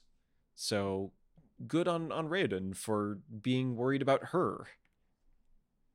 It would be bad, but also very darkly funny if he also did not mention Serene's name. It was just like, and my wife, who I never got to meet. I only chatted with her once. I barely got to know her.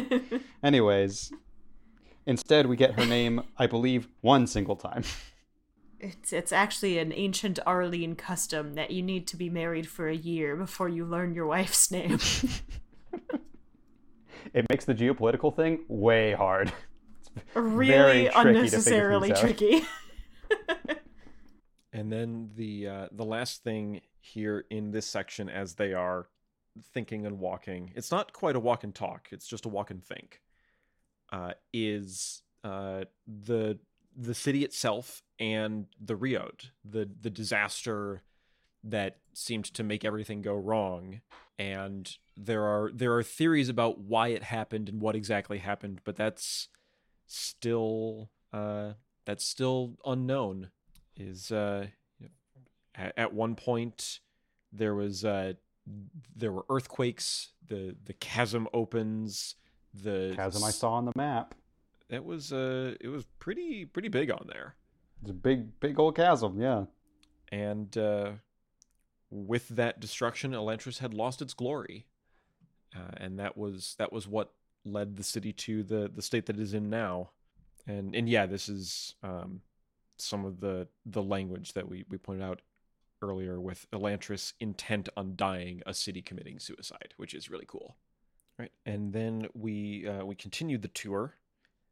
It's a kind of a double tour where Galadon is showing Raoden what Elantris is now, but also pointing out what it used to be.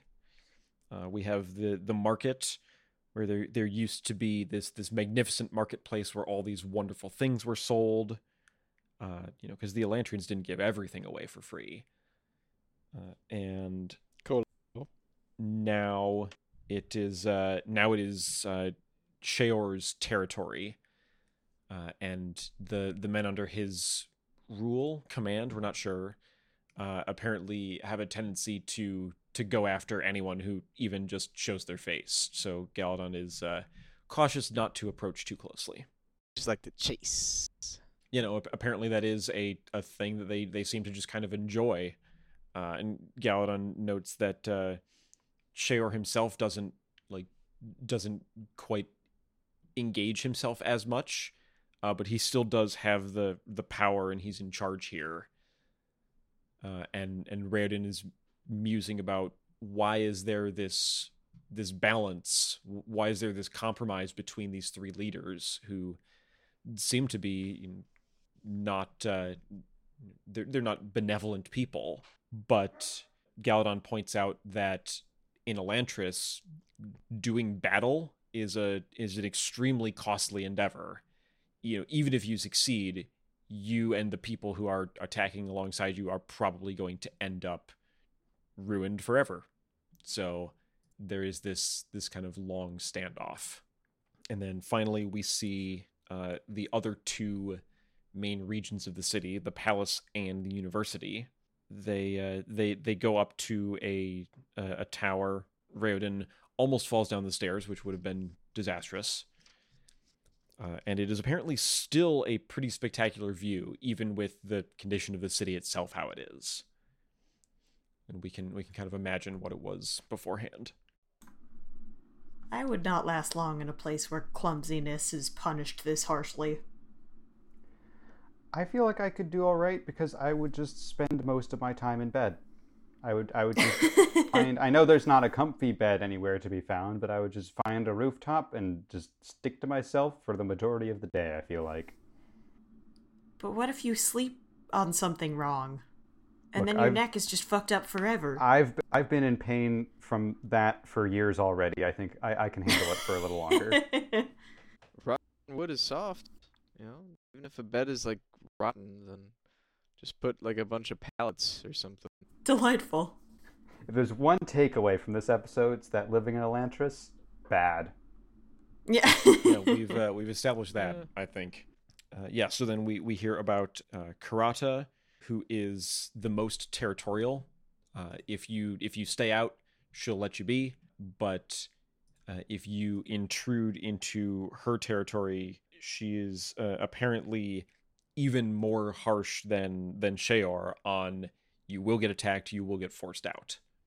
And then we also have the interesting note that obviously nobody likes being in Elantris, but Karata is apparently well known for repeatedly trying to escape, which is not a thing that we've heard about before.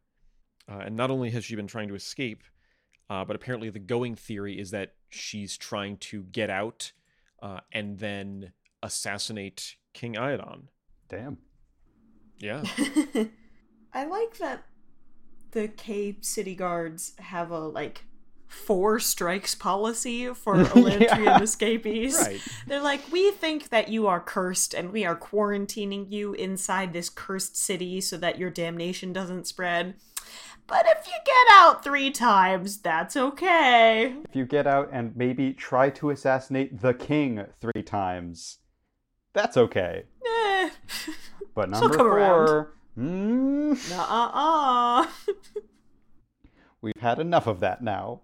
It's an alternate Earth where there are 4 strikes in Lucky. Lucky stick. And then finally our last of the trio of gang leaders here is Andon, who claims that he was some sort of nobleman before being tossed in here. And Raoden thinks, I probably knew him then, so I wonder if I can figure that out. But he is even more outright about it. He has declared himself to be the leader of Elantris, is very annoyed that Karata is the one in the palace, and he wants to attack the city of Kay. Purportedly. He says he wants to, but Galadon goes, he's not actually going to do that. Seems like a bad idea. I don't know. You might as well give it a try. They give you 4 strikes before anything terrible happens. Yeah, maybe a whole-scale rebellion counts as 2. We don't know. And then we do, in fact, see a well. And this well actually gets a lot of focus. So A weird amount of focus. Galadon points out that most of the city had magical plumbing. So, no need for going to the well to get water every morning. But there still is one well. And Raoden noticed it because it's the first one it's the only one he's seen. And Galadon says he thinks that it was something religious, that there are ceremonies that need water from a flowing river. And we learn, and you can see this on the map, but we see the actual... I noticed the map right next to the palace is on the map. Yeah. What did I say? The well right next to the palace is on the map. I don't know if I messed up my words there. And it does seem to go right underneath where the river would be flooding. Yeah. Which makes sense for a well to be there. And weirdly, Raoden has the bizarre line of, then the river does run under the city. And Galadon's like, yeah? Yeah. What the fuck? What do you mean? Where else would it go? Do you think it just stopped on one side of the city and then picked back up on the other side? Completely independent? Yeah, I have no theories about exactly why Raoden thinks that something else was going on, but I did definitely clock that of what a strange thing to say. Yeah, I don't know. Maybe one of his beloved books will tell him how rivers work. No, it's been eaten already. No! Well, we do see some more beloved books as our chapter's wrapping up, because the rain is coming, and Galadon says you do not want to be damp for a couple of days, which I agree, that would suck. and it's very hard to make any sort of fire in Elantris, so you're not going to be able to dry off. So let's go inside.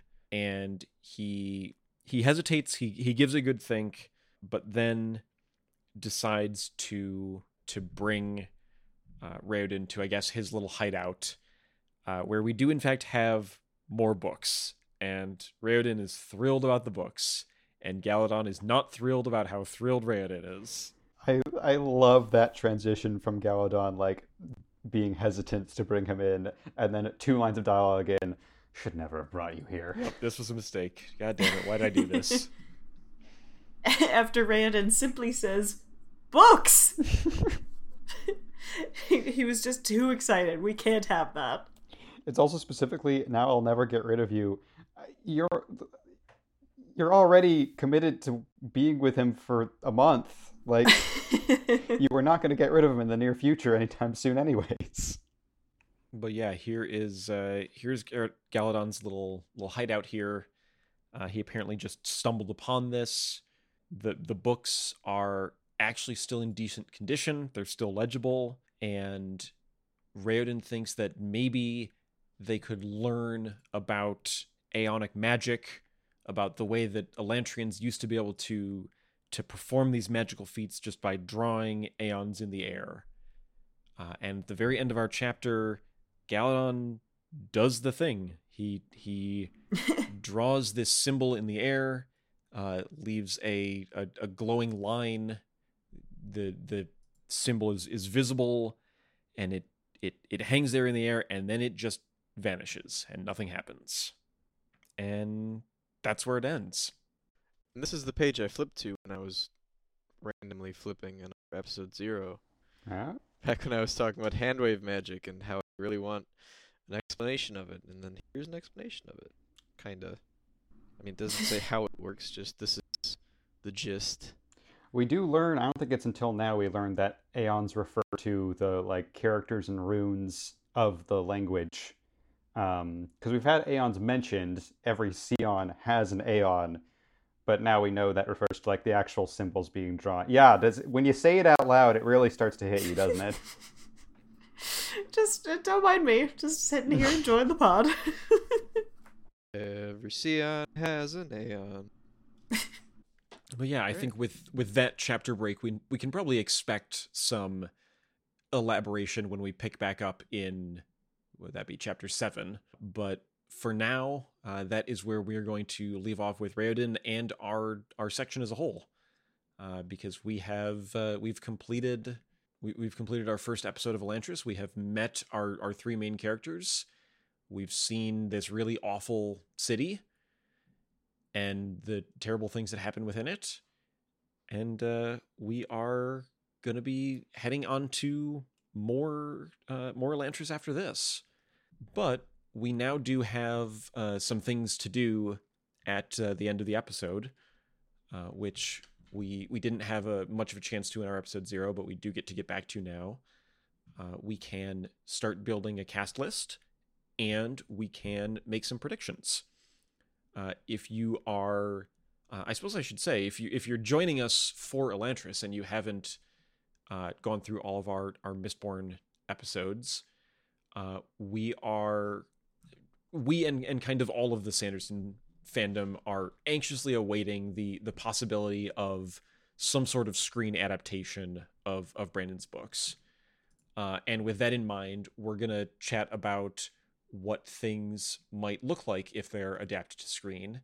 And we're going to fill out a list of how we're visualizing the characters that we meet. And some of these might be, in Caleb's case, this will be as a casting director of, if you are going to hire an actor to play this character, who could we pick? And some of them in Sam's case may be more of a, who am I visualizing when I think of this person, whether they are any sort of professional entertainer or not. And obviously those aren't strict categories, but those tend to be how it's broken down so far. Worth noting, sometimes Sam will cast someone but specifically what they looked like 30 to 40 years ago. Right. Yeah.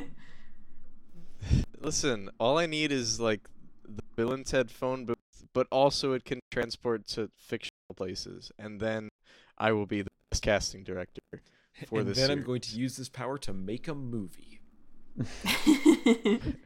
It's been a minute since we've had, like, by the even midpoint or early on in Hero of Ages, our casting list was like only a handful of entries each time. It feels like it's been a while since it's like, okay, every name that gets mentioned gets someone attached to it. I'm excited to get back into this era. Yeah, I've got a lot for this episode 1. Yeah. God. I think we should go ahead and get started then. You know, we've met a lot of characters. We've had more mentioned who we haven't seen yet, so we may wait on those. But yeah, do we want to start going through this? Yeah, Sure. I'll go. All right. So, as I said, I cast as if I am recalling a dream. If you want to go as simple as possible and avoid references to other media, I am recalling a dream. So, Raoden, I've got Nathan Fillion, probably circa Firefly, like that, like a younger Nathan Fillion. Okay. Obviously, because he does the what the hell is happening face really well. He does, doesn't he? Yeah. He does. He's got that unlocked. He's going to try to figure it out and work through it and be heroic, but he also is going to be confused and a little frustrated by it. Galadon, I'm picturing Aaron Pierre. He's an English actor, 29 years old. He was in a movie called Old, but he's who I picture. That M. Night Shyamalan movie on the beach? That's right, with the skelly bones on the beach. Oh boy. He was in it. For Serene, I've got Anya Taylor-Joy of Queen's Gambit. She of the wide eye gap. Star of the Super Mario Brothers movie, I'm aware, yeah. Perfect. So for Iodon, I went ahead and took Caleb's suggestion and twisted it. I'm gonna go with Eric Idle. Because I don't know if he's bad or not yet, and I think that a little bit of comedic touch could be good for his, like, go embroider or something. I'm getting back to my maps. He is kind of like humorously offensive at this point. Like he's not At this point. Well, yeah, I mean we've only seen him for a scene, but like he's not like an evil character. He's just like, you look at him and you're like, really? You're gonna be that much of a jerk? I also will point out that in a traditional narrative structure, he is almost definitionally not the bad guy, because the bad guy is Hrathen and the armies and all that going on. That's a good point. The So- kind of villain of the plot is one of our 3 focal characters. I'm interested to see how that plays out, and we'll see. Eshin, I've got Julie Walters, which is Mrs. Weasley from the Harry Potter movies, and Ginny's mom too. How about that? Wow. Think about it. All of them. Yeah. Crazy. Spoilers. Hrathen. Hey, guess what? It's Wayne Pygram again. There you go. If you want to, if it makes you feel better about me reusing actors, just think of it as like American Horror Story, right? They reuse actors. That's fine. Why not for me? If I reuse actors in the same story, then you can raise a red flag. But within the Cosmere, Yeah, that works for me. Arteth Fionn, didn't really picture. I feel like as I'll get into later, I feel like he is unimportant. So just fill in the blank with like a bald short guy. I don't know, somebody. Danny DeVito, he's my plug-in. Classic. And then Artath Dilaf, a big description of Deloff is he's got kind of wild eyes. There's a lot of descriptions of his eyes. So I went with Joaquin Phoenix, who does wild eyes. He does have very wild eyes. So we'll see. And that's all I cast for. That's a lot of people. But we met yet more that I didn't cast because hand cramps or something. Well, we'll see which of them end up recurring and generate more of an impression then. All right. Okay, so with our list starting to build out so far, Caleb, we can see what you have for these or for any others that you wanted to put someone down for. Yeah, I've got a lot. And I'll try not to rant too much. I do have a note on Nathan Fillion, though, which is this is our second or third, I'm starting to lose track of potential double casting where Sam and I cast the same actor in different roles. Because currently in place, I am picturing Nathan Fillion as Hoyd. We have gotten very little of Hoyd so far. I just know he is important to the Cosmere, and it seems like you may be right. That being said, at a revelation last night, I might have new Hoyd casting, but I'm going to wait until we see him again to see if it fits. So just a little foreshadowing for the future that I might be shaking it up. But if it does fit, I'm going to be very excited. Anyways, in this book, there's a very good chance Hoyd never shows up at all. I also did not love the whole I have to be married by 25 thing. So for all of our main characters, I've aged them up pretty much across the board. I'm pretty sure all of them are at least age 40 or nearing age 40. So with that in mind, as our very first Prince Raoden, I have Toby Kebbell, who is known for doing some live action work, some mocap work. He has done mocap for King Kong, as well as I think being the main live action character in Kong Skull Island at the same time. He did mocap for like the Warcraft movie. He was in the universally acclaimed Fant Four Stick as Doctor Doom. He's been around. He was in a Black Mirror episode, but he's pretty good. Even though he's been in several not very good movies, he seems like he's a good actor. So that's what I got there. Ilao, the nurse that finds out Raoden has become an Elantrian, I've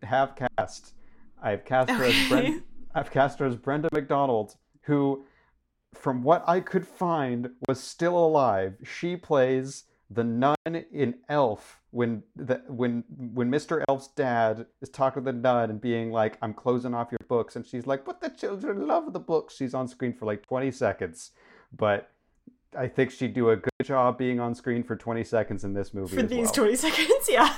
Yeah.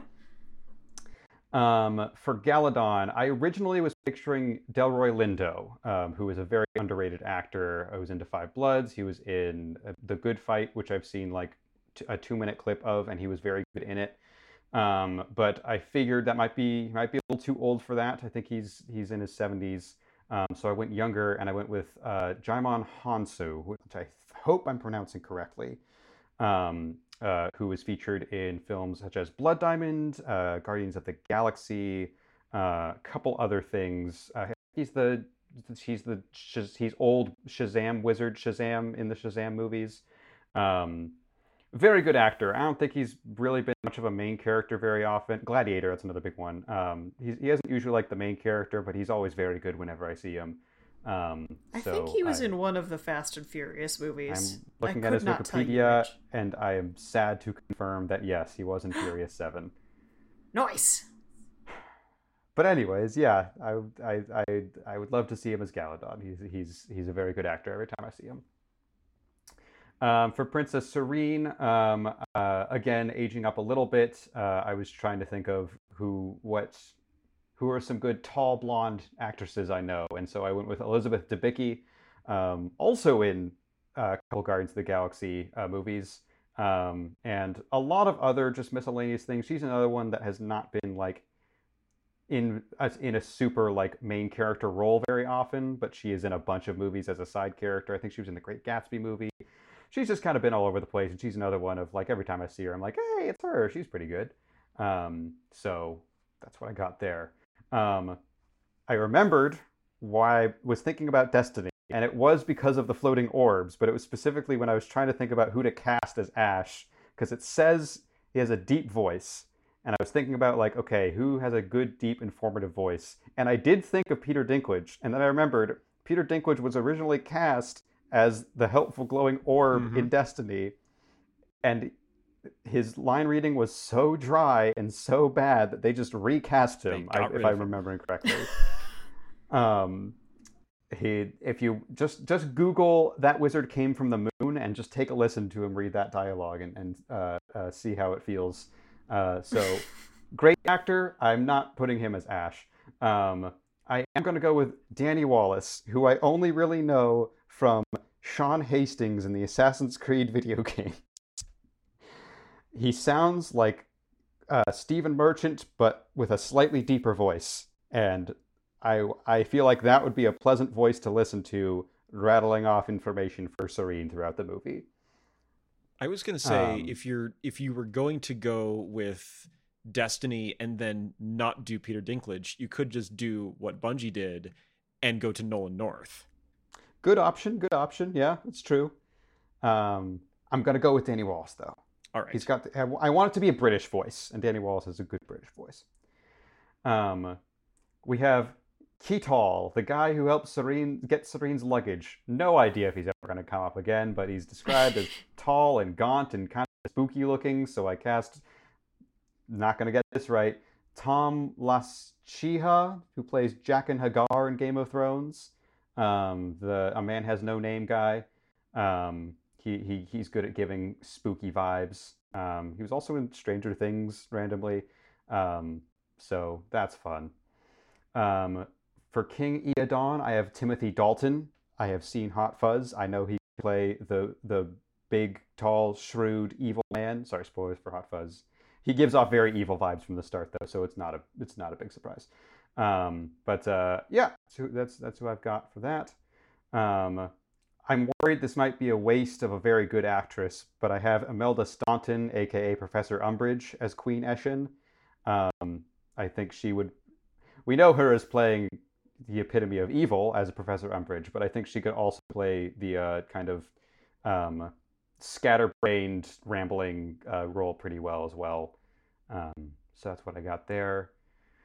For King Event, I have John Rhys Davies, aka Gimli / Sala from the Indiana Jones movies. I think he can be a very good, jovial, happy presence. So that's what we have there.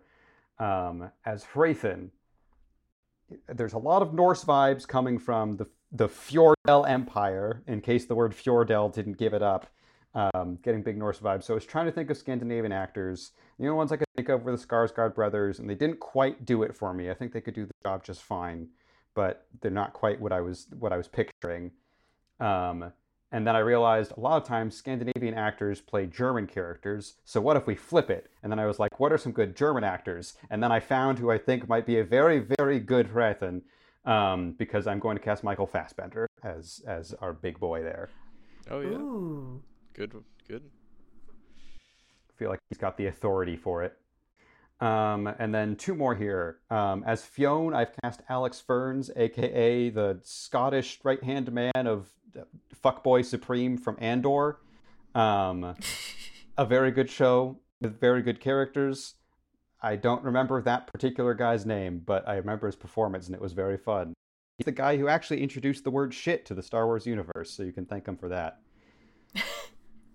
And then lastly, this one is one that I think that's going to be happy with. As Deloff, as this very passionate, intense guy, I'm going to cast Luis Carrizo, who I don't think has been in many movies or shows, but he has been in the D&D series Calamity, as a character who very much appears soft-spoken and quiet at the outset, but as it progresses, you realize that he is a very intense character, and Luis can give a very intense performance. So I feel like that would be a pretty good fit there. You are correct. I do like it. But yeah, that's my casting. I think I got most of my bases covered there. All right. Actually, fairly similar lists in terms of who got put down for both people. All right. Yeah, we've got the beginning of a cast list here. We'll definitely see. We saw in the Mistborn series that it did kind of taper off as we went. I feel like we got a pretty good chunk covered right away. I mean, obviously there's going to be more. We're going to kind of fill out some of the people that we've heard about but haven't seen yet. But I like where we're starting from. So that leads us to our final section of our podcast here, where now that we've actually begun reading the book and we can see where things are starting to go, we can try to predict where they're going to go. This is the segment that we call, when I remember what to call it, interesting, because that is what I would respond whenever Beth asked me any question or made any observation as she was reading the Cosmere books for the first time.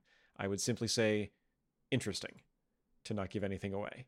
It drove me to madness. And Samesies. then I got you to do this.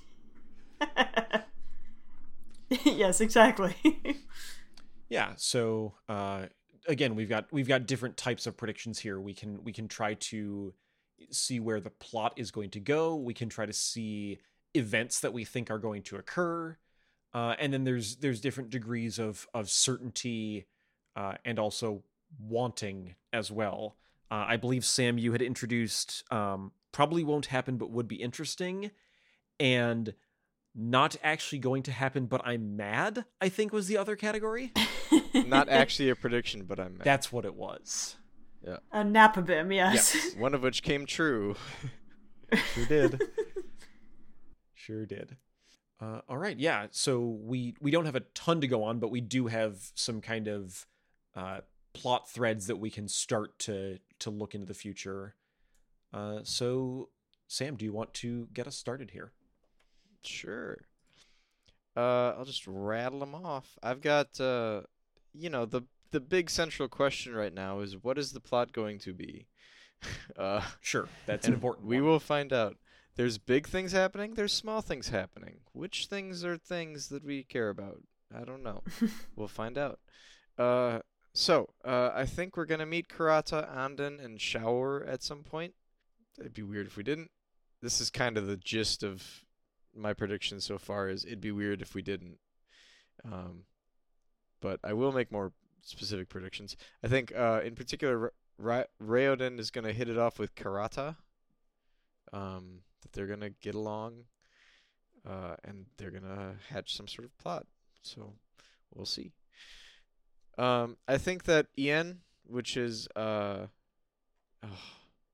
can't think of words. What is Ian to Raoden? His Sion. Sion. Obviously. Ian is the Aeon of Raoden's Sion. I think In Ian Erlon. God. In Opalon. Ian is going to return to Raoden at some point. I think they're gonna reunite because we see that Sions are still floating around Elantris, but they're kind of insane. So I think he's either going to find his way back to Raoden, or Raoden's going to stumble across Ian in Elantris. Okay. And I think Ian's going to be crazy. He's going to be driven nuts. But Raoden might be able to get something out of him, like human style from, Okay. Hero of Ages. So, let's see what else. Dilof, I think is going to kill Fionn. We'll see that maybe. I do think that we have seen the last from Fionn. That does depend on if his presence was a kickoff or a field goal. And I'll explain what I mean. Think about where the ball is for a kickoff and a field goal. For a kickoff, the ball's on a little standy thing. For a field goal, the ball is in a guy's hands. So, These are sports facts. So the goal is to move the ball away from its point with a foot. Is there still use in the stand? We will see. I don't know. I get the sense that he was a kickoff. start the plot off, and then you are a plastic stand in the middle of a field. Go be picked up by, I don't know, the team dog or something. Or be murdered off screen by Dilaf. Yes, or be murdered off screen by Dilaf. We'll see. I don't think we've seen the last from Dilaf. It would be weird if it wouldn't happen. Let's see. Here's my one sniper shot, maybe from this section. Maybe no. I have 2 sniper shots. Sniper shot the first. Dilaf is going to at least try to kill Hrathen at some point. Let me write that down in my notes because I forgot to. To at least try to kill Hrathen. There. Now I can have good for a supercut in the future, maybe. Serene is going to meet Raoden at some point. Would be weird if it didn't happen. Probably much later on. It sure looks like she's at the steps of Elantris on the cover, because that wall is not 6 feet tall, which is the wall that surrounds her city. So probably much later on, though. I think we have a lot of plot to kick off before she can reunite with Raoden, or unite, I guess, for the first time with Raoden. Let's see. I think that it's either going to be a message in a bottle sort of thing, or an escape. But something's going down that well and flowing out of the city. I want to say maybe Raoden, but that seems like a really cavalier thing to do, so it would have to be under duress, I imagine. Jumping down the well and then floating down the river. That seems like you could go horribly wrong. Yes. So either Raoden's going to be pursued into the well and jump into it and escape the city, or they're going to throw like a message in a bottle down there and get it to somebody outside the city. I did not have that guess, but now that you've got me thinking about it, Sam, I am also starting to get on board with it, because Justin mentioned that could go horribly wrong. It could go horribly wrong if you get stuck, but it has been, I believe, directly stated that Elantrians don't need to breathe. So actually, that's not the worst way in the world to get out of the city, now that I'm thinking about it. And my final prediction is I'm going to have a stroke from the constant peppering of new words. Sam will have a stroke. I'm hoping we got a lot at the outset, and much like with our cast list, it will start to trickle down, but we'll see. I'm hoping that it will be like coats of paint. You know, here's the word the first time. Here it is the second time with context. Here it is the third time with more context. That would be great. But if we keep on like, oh, my Jombim is on the Sleeslore, I'm going to have a stroke. Grog not fell from the sky. we have at least 53 unique fantasy words in 68 pages, 23 of which are characters. I'm tired, boss. So that's it for me. I think that's fair. All right. Yeah, we've got... I feel like we've got a good spread through when in the book these might happen. So looking forward to seeing how that shakes out. Yeah. All right. So, Caleb, you want to give us your take on where we're headed now? Sure. I got a couple, because it's me, and I'm just going to take forever to get to my point. I have 3 separate sections of things to talk about. Do they perhaps relate to our 3 different characters? No, not at all. Absolutely Great. not. You think I have organization to my thoughts, Justin? You should know me by now. My first thought is not really any theory specifically, although it will tie to one minor theory. The first thing I'm noticing is the symbols at the start of every chapter. On chapter 4, I don't really recognize the symbol. It's these 2 crossed lines with 2 dots. I don't recognize that from anywhere. However, chapters 1 through 3 all do share the same symbol, and that symbol looks slightly familiar because it is a couple of lines that are drawn in the shape of the city of Elantris itself, which is just very interesting to me. You got your straight line on the top and a curvy line on the side, which is the rhombus that... Wait, no, it's just a quadrilateral, it's not a rhombus, but the shape that Elantris is with its city walls. So that's one section already done, crossing it off the list. The next section is what I like to call more questions than answers. which I haven't had an official title for in any of the Mistborn episodes, but I definitely have done this before of, I don't really have theories for any of these, but here are all the questions I'm asking. Sure, we've got a column on the spreadsheet ready for you. All right.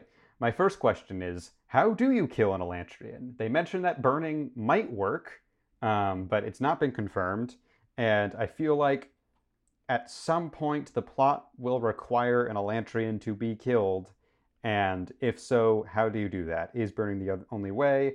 Is it actually impossible? And if so, how do you get rid of them? You could always go the Wolverine route of just like encase it in something and then seal it underwater where it can't get out. But I'm very curious if and how you kill an Elantrian. Second question, Brandon really likes to do this, where he just introduces something casually and you go, oh, that's just how the world is. And secretly, there is an explanation for it that will end up being important. And my main question right now is, what's with all the goop? What is actually causing all the goop to show up in Elantris? What is that stuff? I feel like I have no idea what, but I feel like we will get an answer to that. And yeah, I think he's pretending like that the answer to that is not important, but it will be. A pretty minor thing, there's one point where Raoden notes that he had yet to see anything that corroborated the rumors about Elantris, while he's looking at the shittiest city in existence. So my question is, what are the rumors he's been hearing if it's not any of the wild stuff he's seeing right now? I'm curious if it might be cannibalism, and we do eventually get the confirmation that, like, yeah, we don't really eat each other because that's not appealing in any way. So I'm curious if that's one of the rumors he was thinking about, but he just casually drops, oh, I heard rumors and nothing's coming true. And I don't know, that's just weird to me considering how Elantris is much worse off than I think he was expecting. Another question, what clandestine meetings, Raoden? What is that about? I don't really know, but what's another thing just very casually dropped. This is a question that I actually did develop an answer to, so I'll skip it for now. Eoden remarried Eshin right after the Riad took place, so my question is, will that timing be important? Is there something political that Eoden, or maybe Eshin, have been planning and dealing with that are tied to the Riad in some way? I have a sort of theory about this, but it's still more in question mode at this point, so my question is, what was with that weird moment where Galadon went glassy-eyed? And, like, Raoden was like, he kept speaking, but his eyes seemed like they were focused on something else. I am assuming that he was using some form of magic. I don't know what it was. I have my theories I'll get into later. Another question that is tied to a theory, but the theory does not explain this. Galadon has only been here for a few months, and he knows a lot about Elantris. I buy that he knows about the gangs. That makes sense to me. But he starts talking a lot about the palace spire and how you could walk up it and what it used to be like. And he's explaining information that Prince Raoden, the prince from the city next door, does not seem to know. So why would Galadon have that information and Raoden wouldn't? That feels a little bit strange to me. Next question, why does Raoden think the river doesn't go beneath the city? No idea. That's such a strange thing to say. My next question is, how can Galadon use magic, especially if he doesn't know what Aeons are? He might know what Aeons are, but Raoden brings up Aeons and Galadon goes, what? What are you talking about? Oh, the magic? And then he uses the magic. So mostly the question is, how does the magic system work, which I imagine we will learn in the next Raoden chapter. But a question about that. And then my main question here, Well of Ascension taught me not to expect too many things about what Sam was talking about. What is the actual plot? And so my big plot question is, how long, if ever, will it take Serene and Hrathen to actually enter the city of Elantris? Again, from the cover of the book, it seems like they will be hanging out together, and Sam did note, I get Elantris vibes from the cover, and it would be weird if the cover of the book titled Elantris had a city on it that was not meant to be Elantris.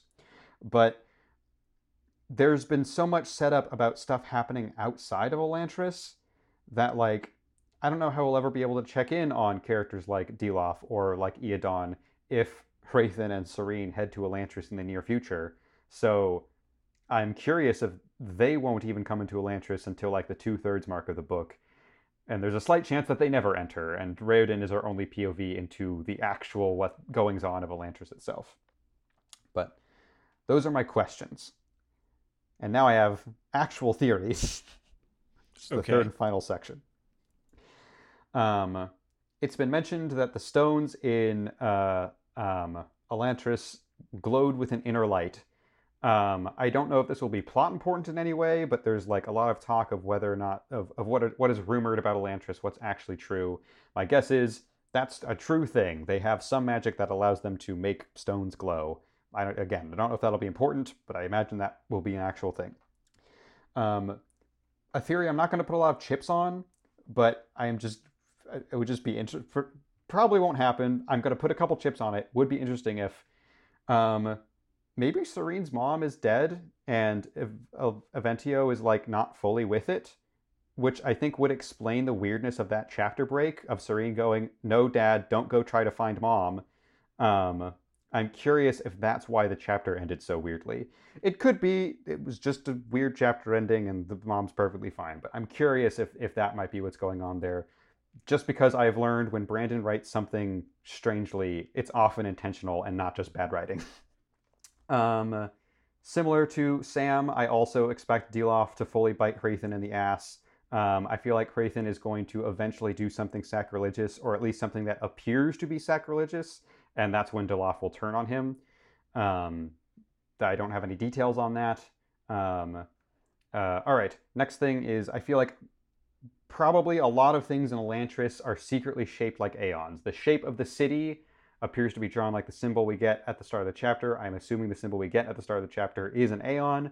So I'm curious. I don't know if it'll show up on the map in ways that we can actually recognize, but I bet Elantris was probably designed with a lot of these aeons in mind. So you might be able to like spot, the characters might be able to spot details in the architecture or the designs and things like that to find aeons. You even see that like the main streets of the city appear to be in a rhombus-like pattern. That's the vocab word of the day. So I'm curious if that will end up being an aeon in of itself. Okay. I think in terms of what Galadon was up to when he went glassy-eyed, I feel like he was probably doing some form of gathering information.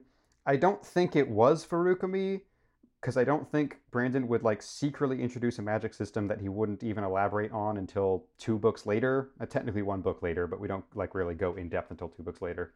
But like a similar thing of like he is doing something that allows him to like look through information that is not readily available in his brain.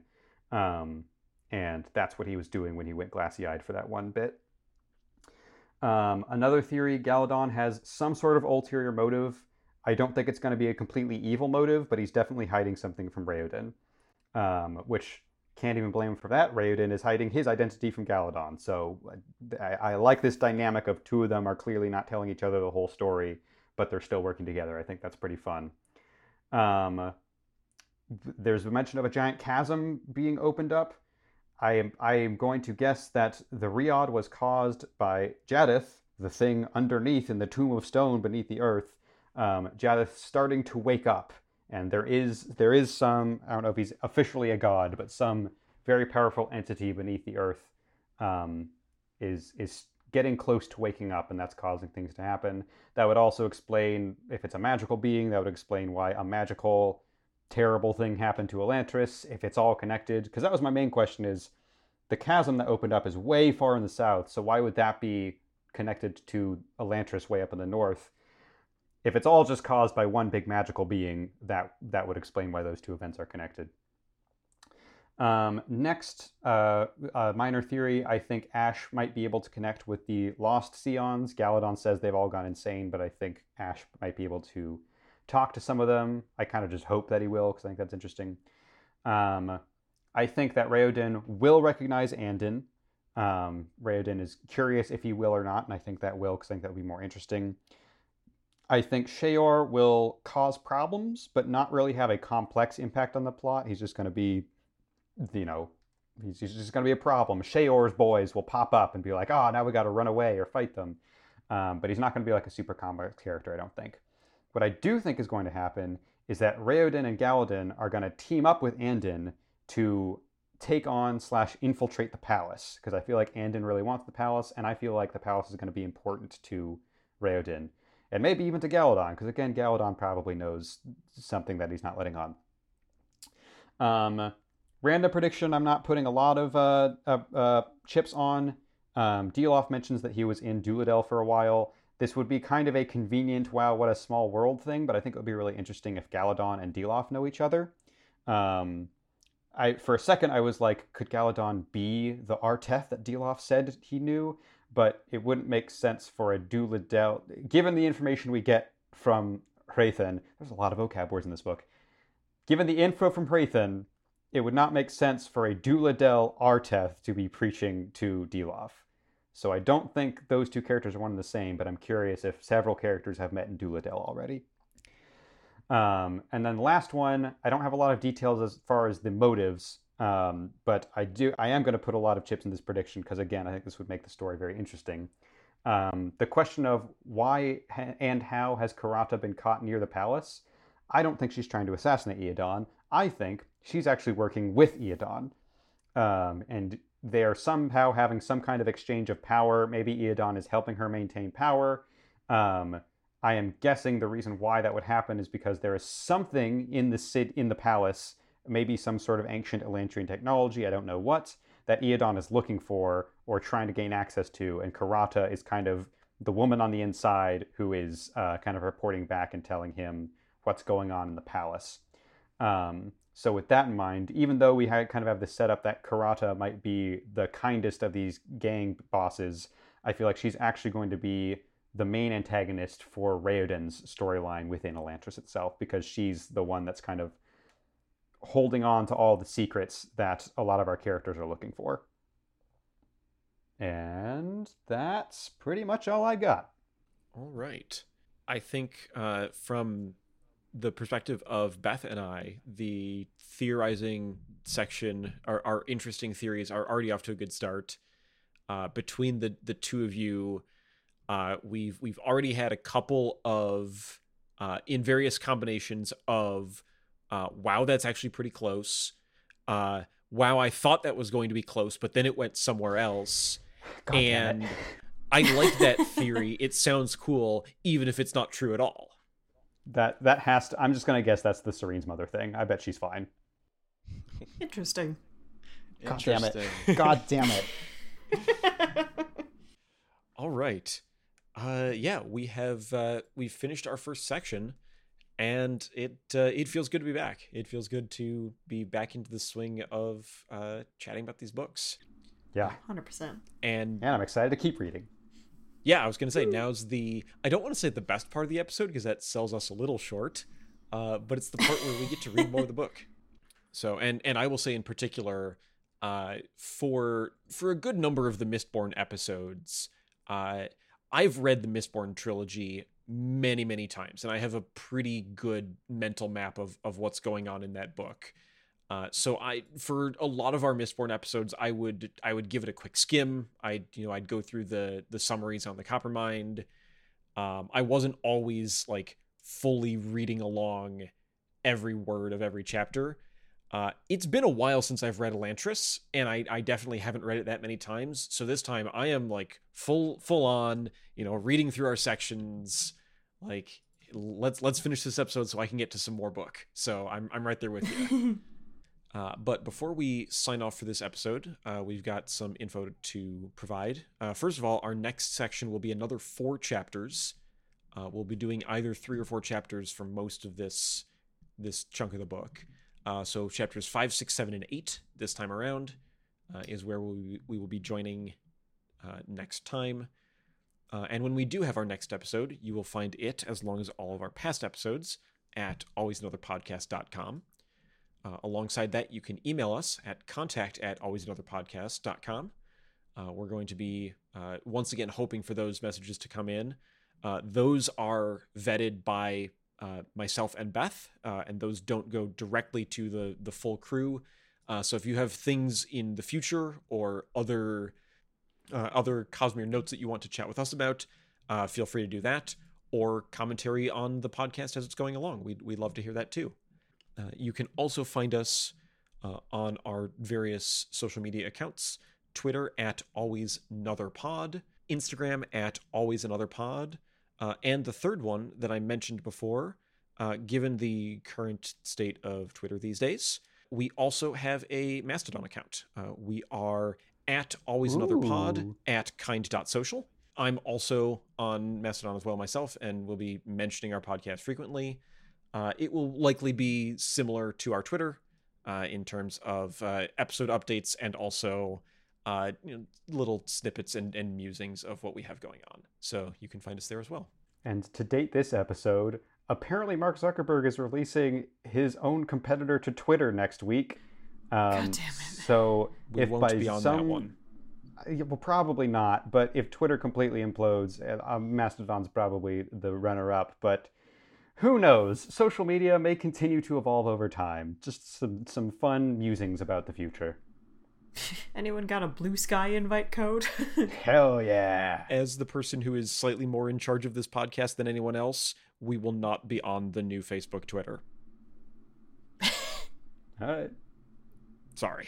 Also, to date this episode, here Germany is sending that newfangled Zeppelin on its way over to America. Surely nothing will go wrong. Oh, Sure no. No! Also, to date this episode, somebody make a dating sim where the characters are our episodes. You're crazy if you don't go for Well of Ascension episode 3.